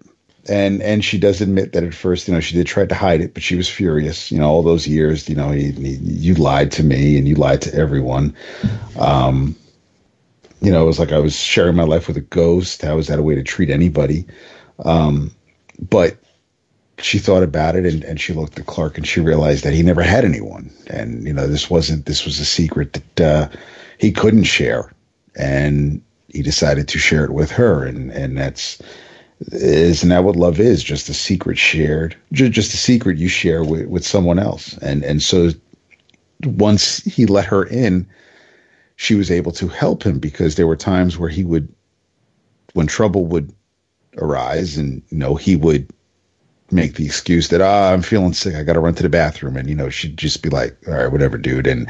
But now that she knows he's Superman, it's like, she's like, oh, don't you have to go to the bathroom? And so, Clark would run away. And, so she would just start to look at Clark differently and realize, he helps. He's never looking for praise. He helps because he cares. And, doesn't even people who don't see his random acts of kindness. It's just, that's the person he is. He's not in it for glory, especially when he's Clark Kent.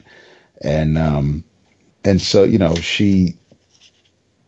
he had a rough day. And so, she had written this op-ed just for him. So she writes it and he reads it and he's touched and then they decide to go, flying together. But that was a great, the issue ends with an Adam Strange reprint, but as far as the new original stories, that was a fantastic story to end this issue on. But, there's a neat story with Crush, and where she's, I guess, the origin of her being a pit fighter in Oregon. There's a weird story with Space Cabbie and his affection he has towards his cab. Yeah, I remember that. Yeah, that's a bit weird. That's a little bit weird. Yeah.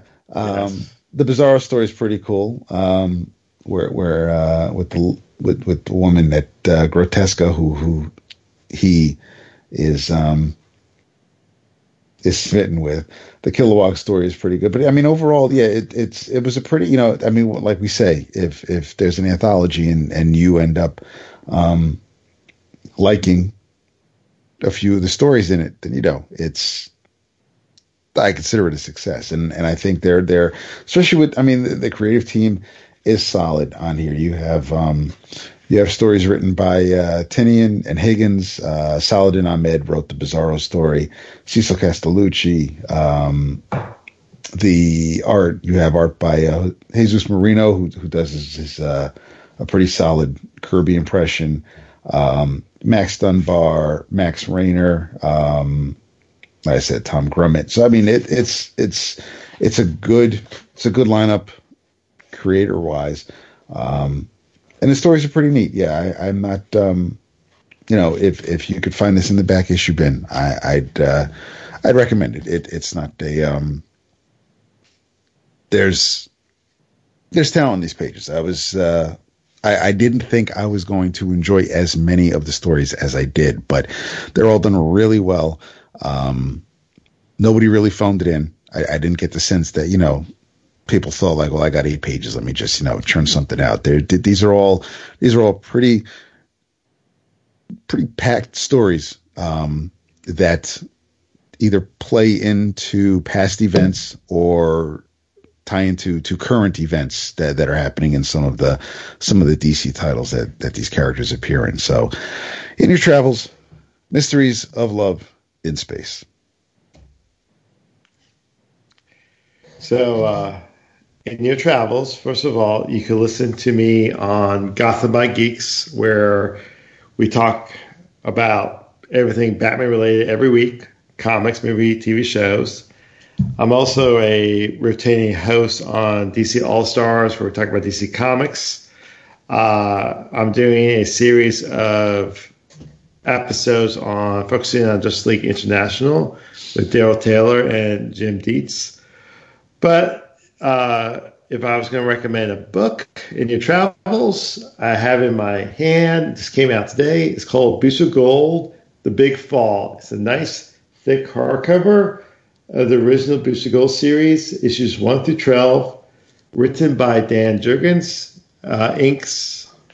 written in pencils by Dan Jurgens, inks by Mike DiCarlo. Mike DiCarlo, yeah. Yes. And I love the original Booster Gold series. It's before Booster became best buddies with Blue Beater. There's a lot of great, actually, behind-the-scenes materials in this hardcover. It's not oversized, but it's a nice thick hardcover.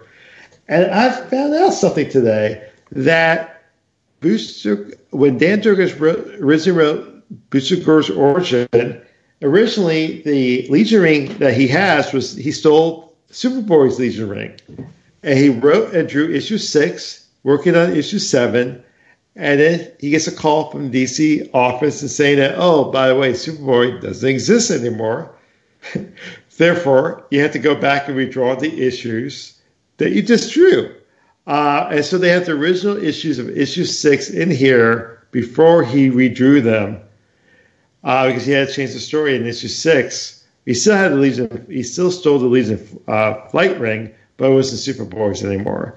So going back to our original discussion about how DC keeps reconning things, it's quite funny that Jurgens finished the issue, working on the issue, and had to go back and make changes because Superboy never existed. Actually, Dan Jurgens wrote something. He's like, it didn't bother him. And actually, apparently, John Byrne was pretty nice about that. John Byrne agreed to do a crossover with Booster Gold later on. So I thought that was funny. But I never knew that, actually. But yeah, Booster Gold, The Big Fall, just came out. Nice thick hardcover. And I'm being a little biased. I want people to go out and buy it so we could get a second trade so the whole series could be collected. But yeah, that would be my In Your Travels. Who doesn't love Booster Gold? Seriously. Booster Gold is a great character, man. I think the best thing about Heroes in Crisis was that Tom brought back Blue Beater and Booster Gold together.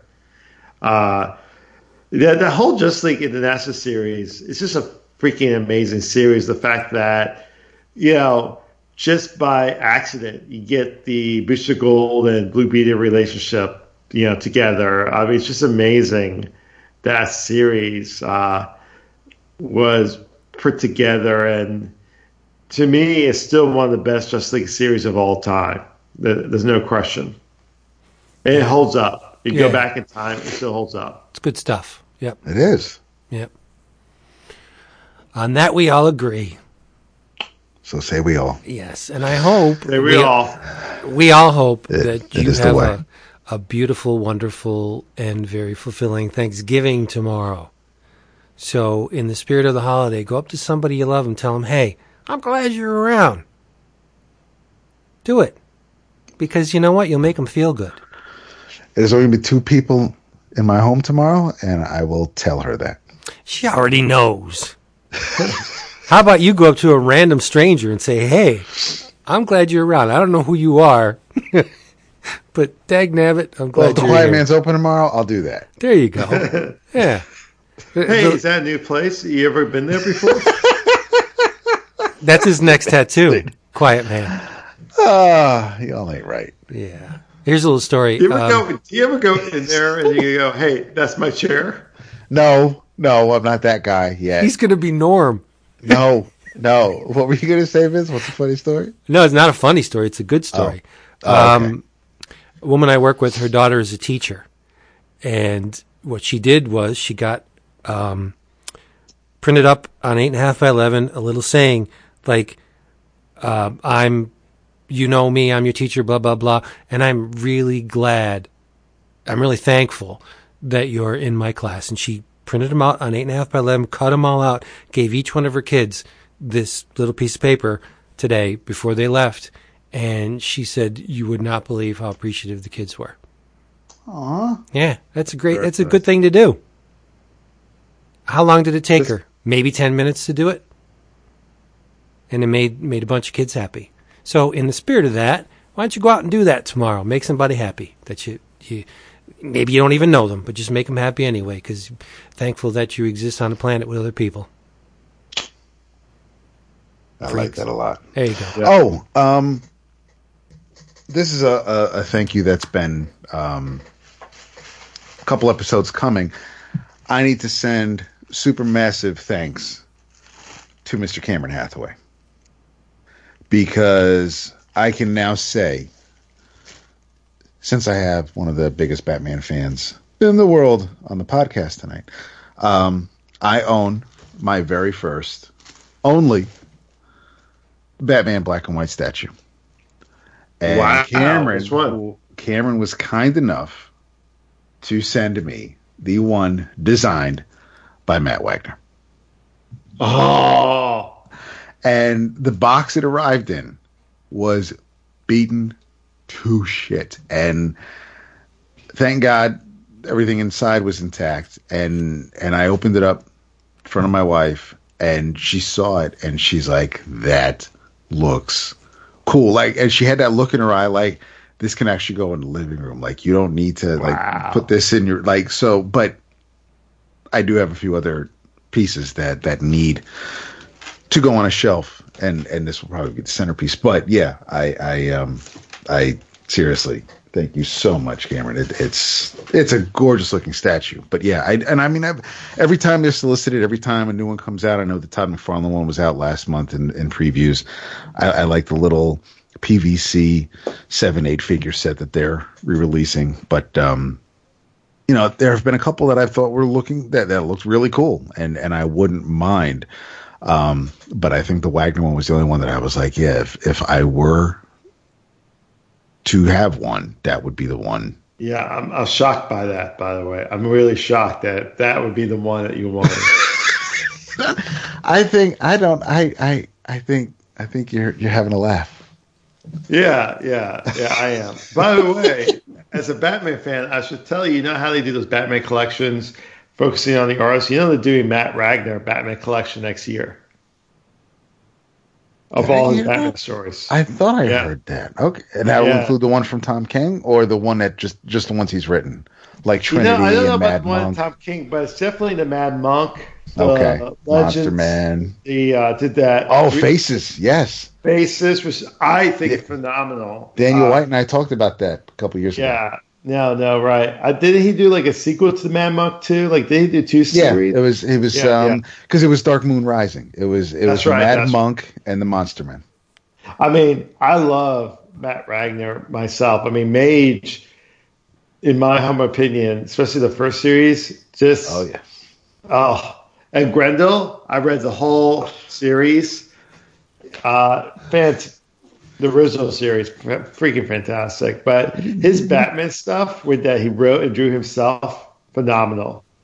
I wish that he drew more Batman or wrote more Batman, because I think his style, his thought process would be suited for a Batman series.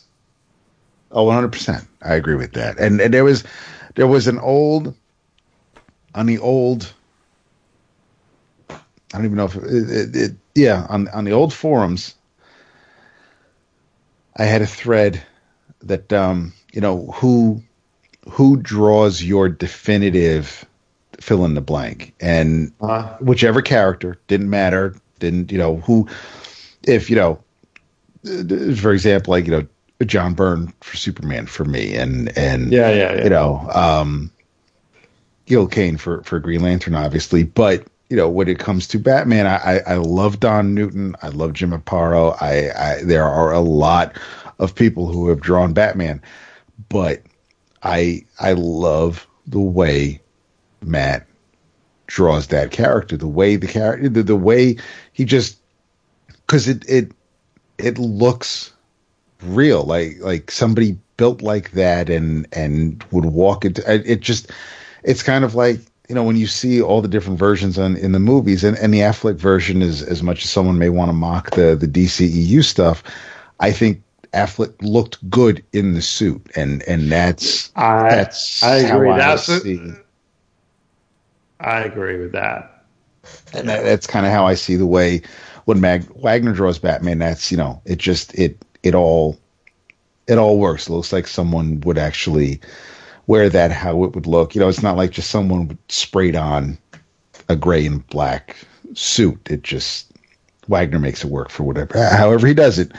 It's just, but yeah. No, when I read that Faces series, the 3-parter in Legends, I remember back in the day, I was like, oh God, I wish he was drawing Batman, writing Batman full time, because he would have been so good as a Batman writer.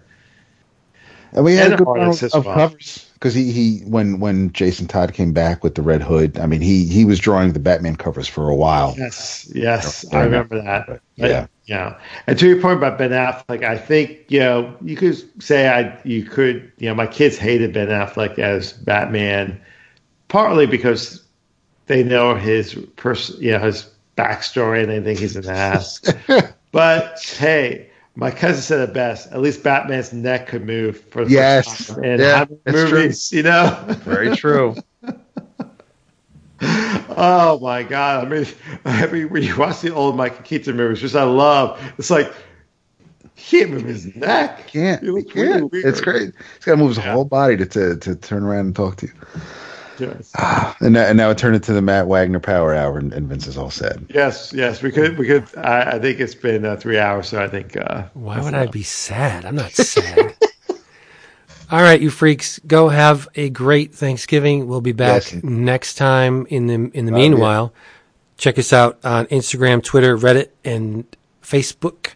Come and take a peek at our Patreon site, patreon.com/11o'clockcomics. We'd love to have you. Find us all on Twitter, and Hassan's on Twitter as well. Yeah, it's a party, y'all. So in the meantime, the Facebooks. Yep, the Facebooks. Say goodnight, David. Wow. Good night. Oh, there's the David. Oh, you ruined it. Still. That's too soon. No, you ruined it. It was a diversionary tactic. See, I was doing the old rope-a-dope. You're a dope. Go have fun. Bye. We'll be back soon. Latest. Bye-bye.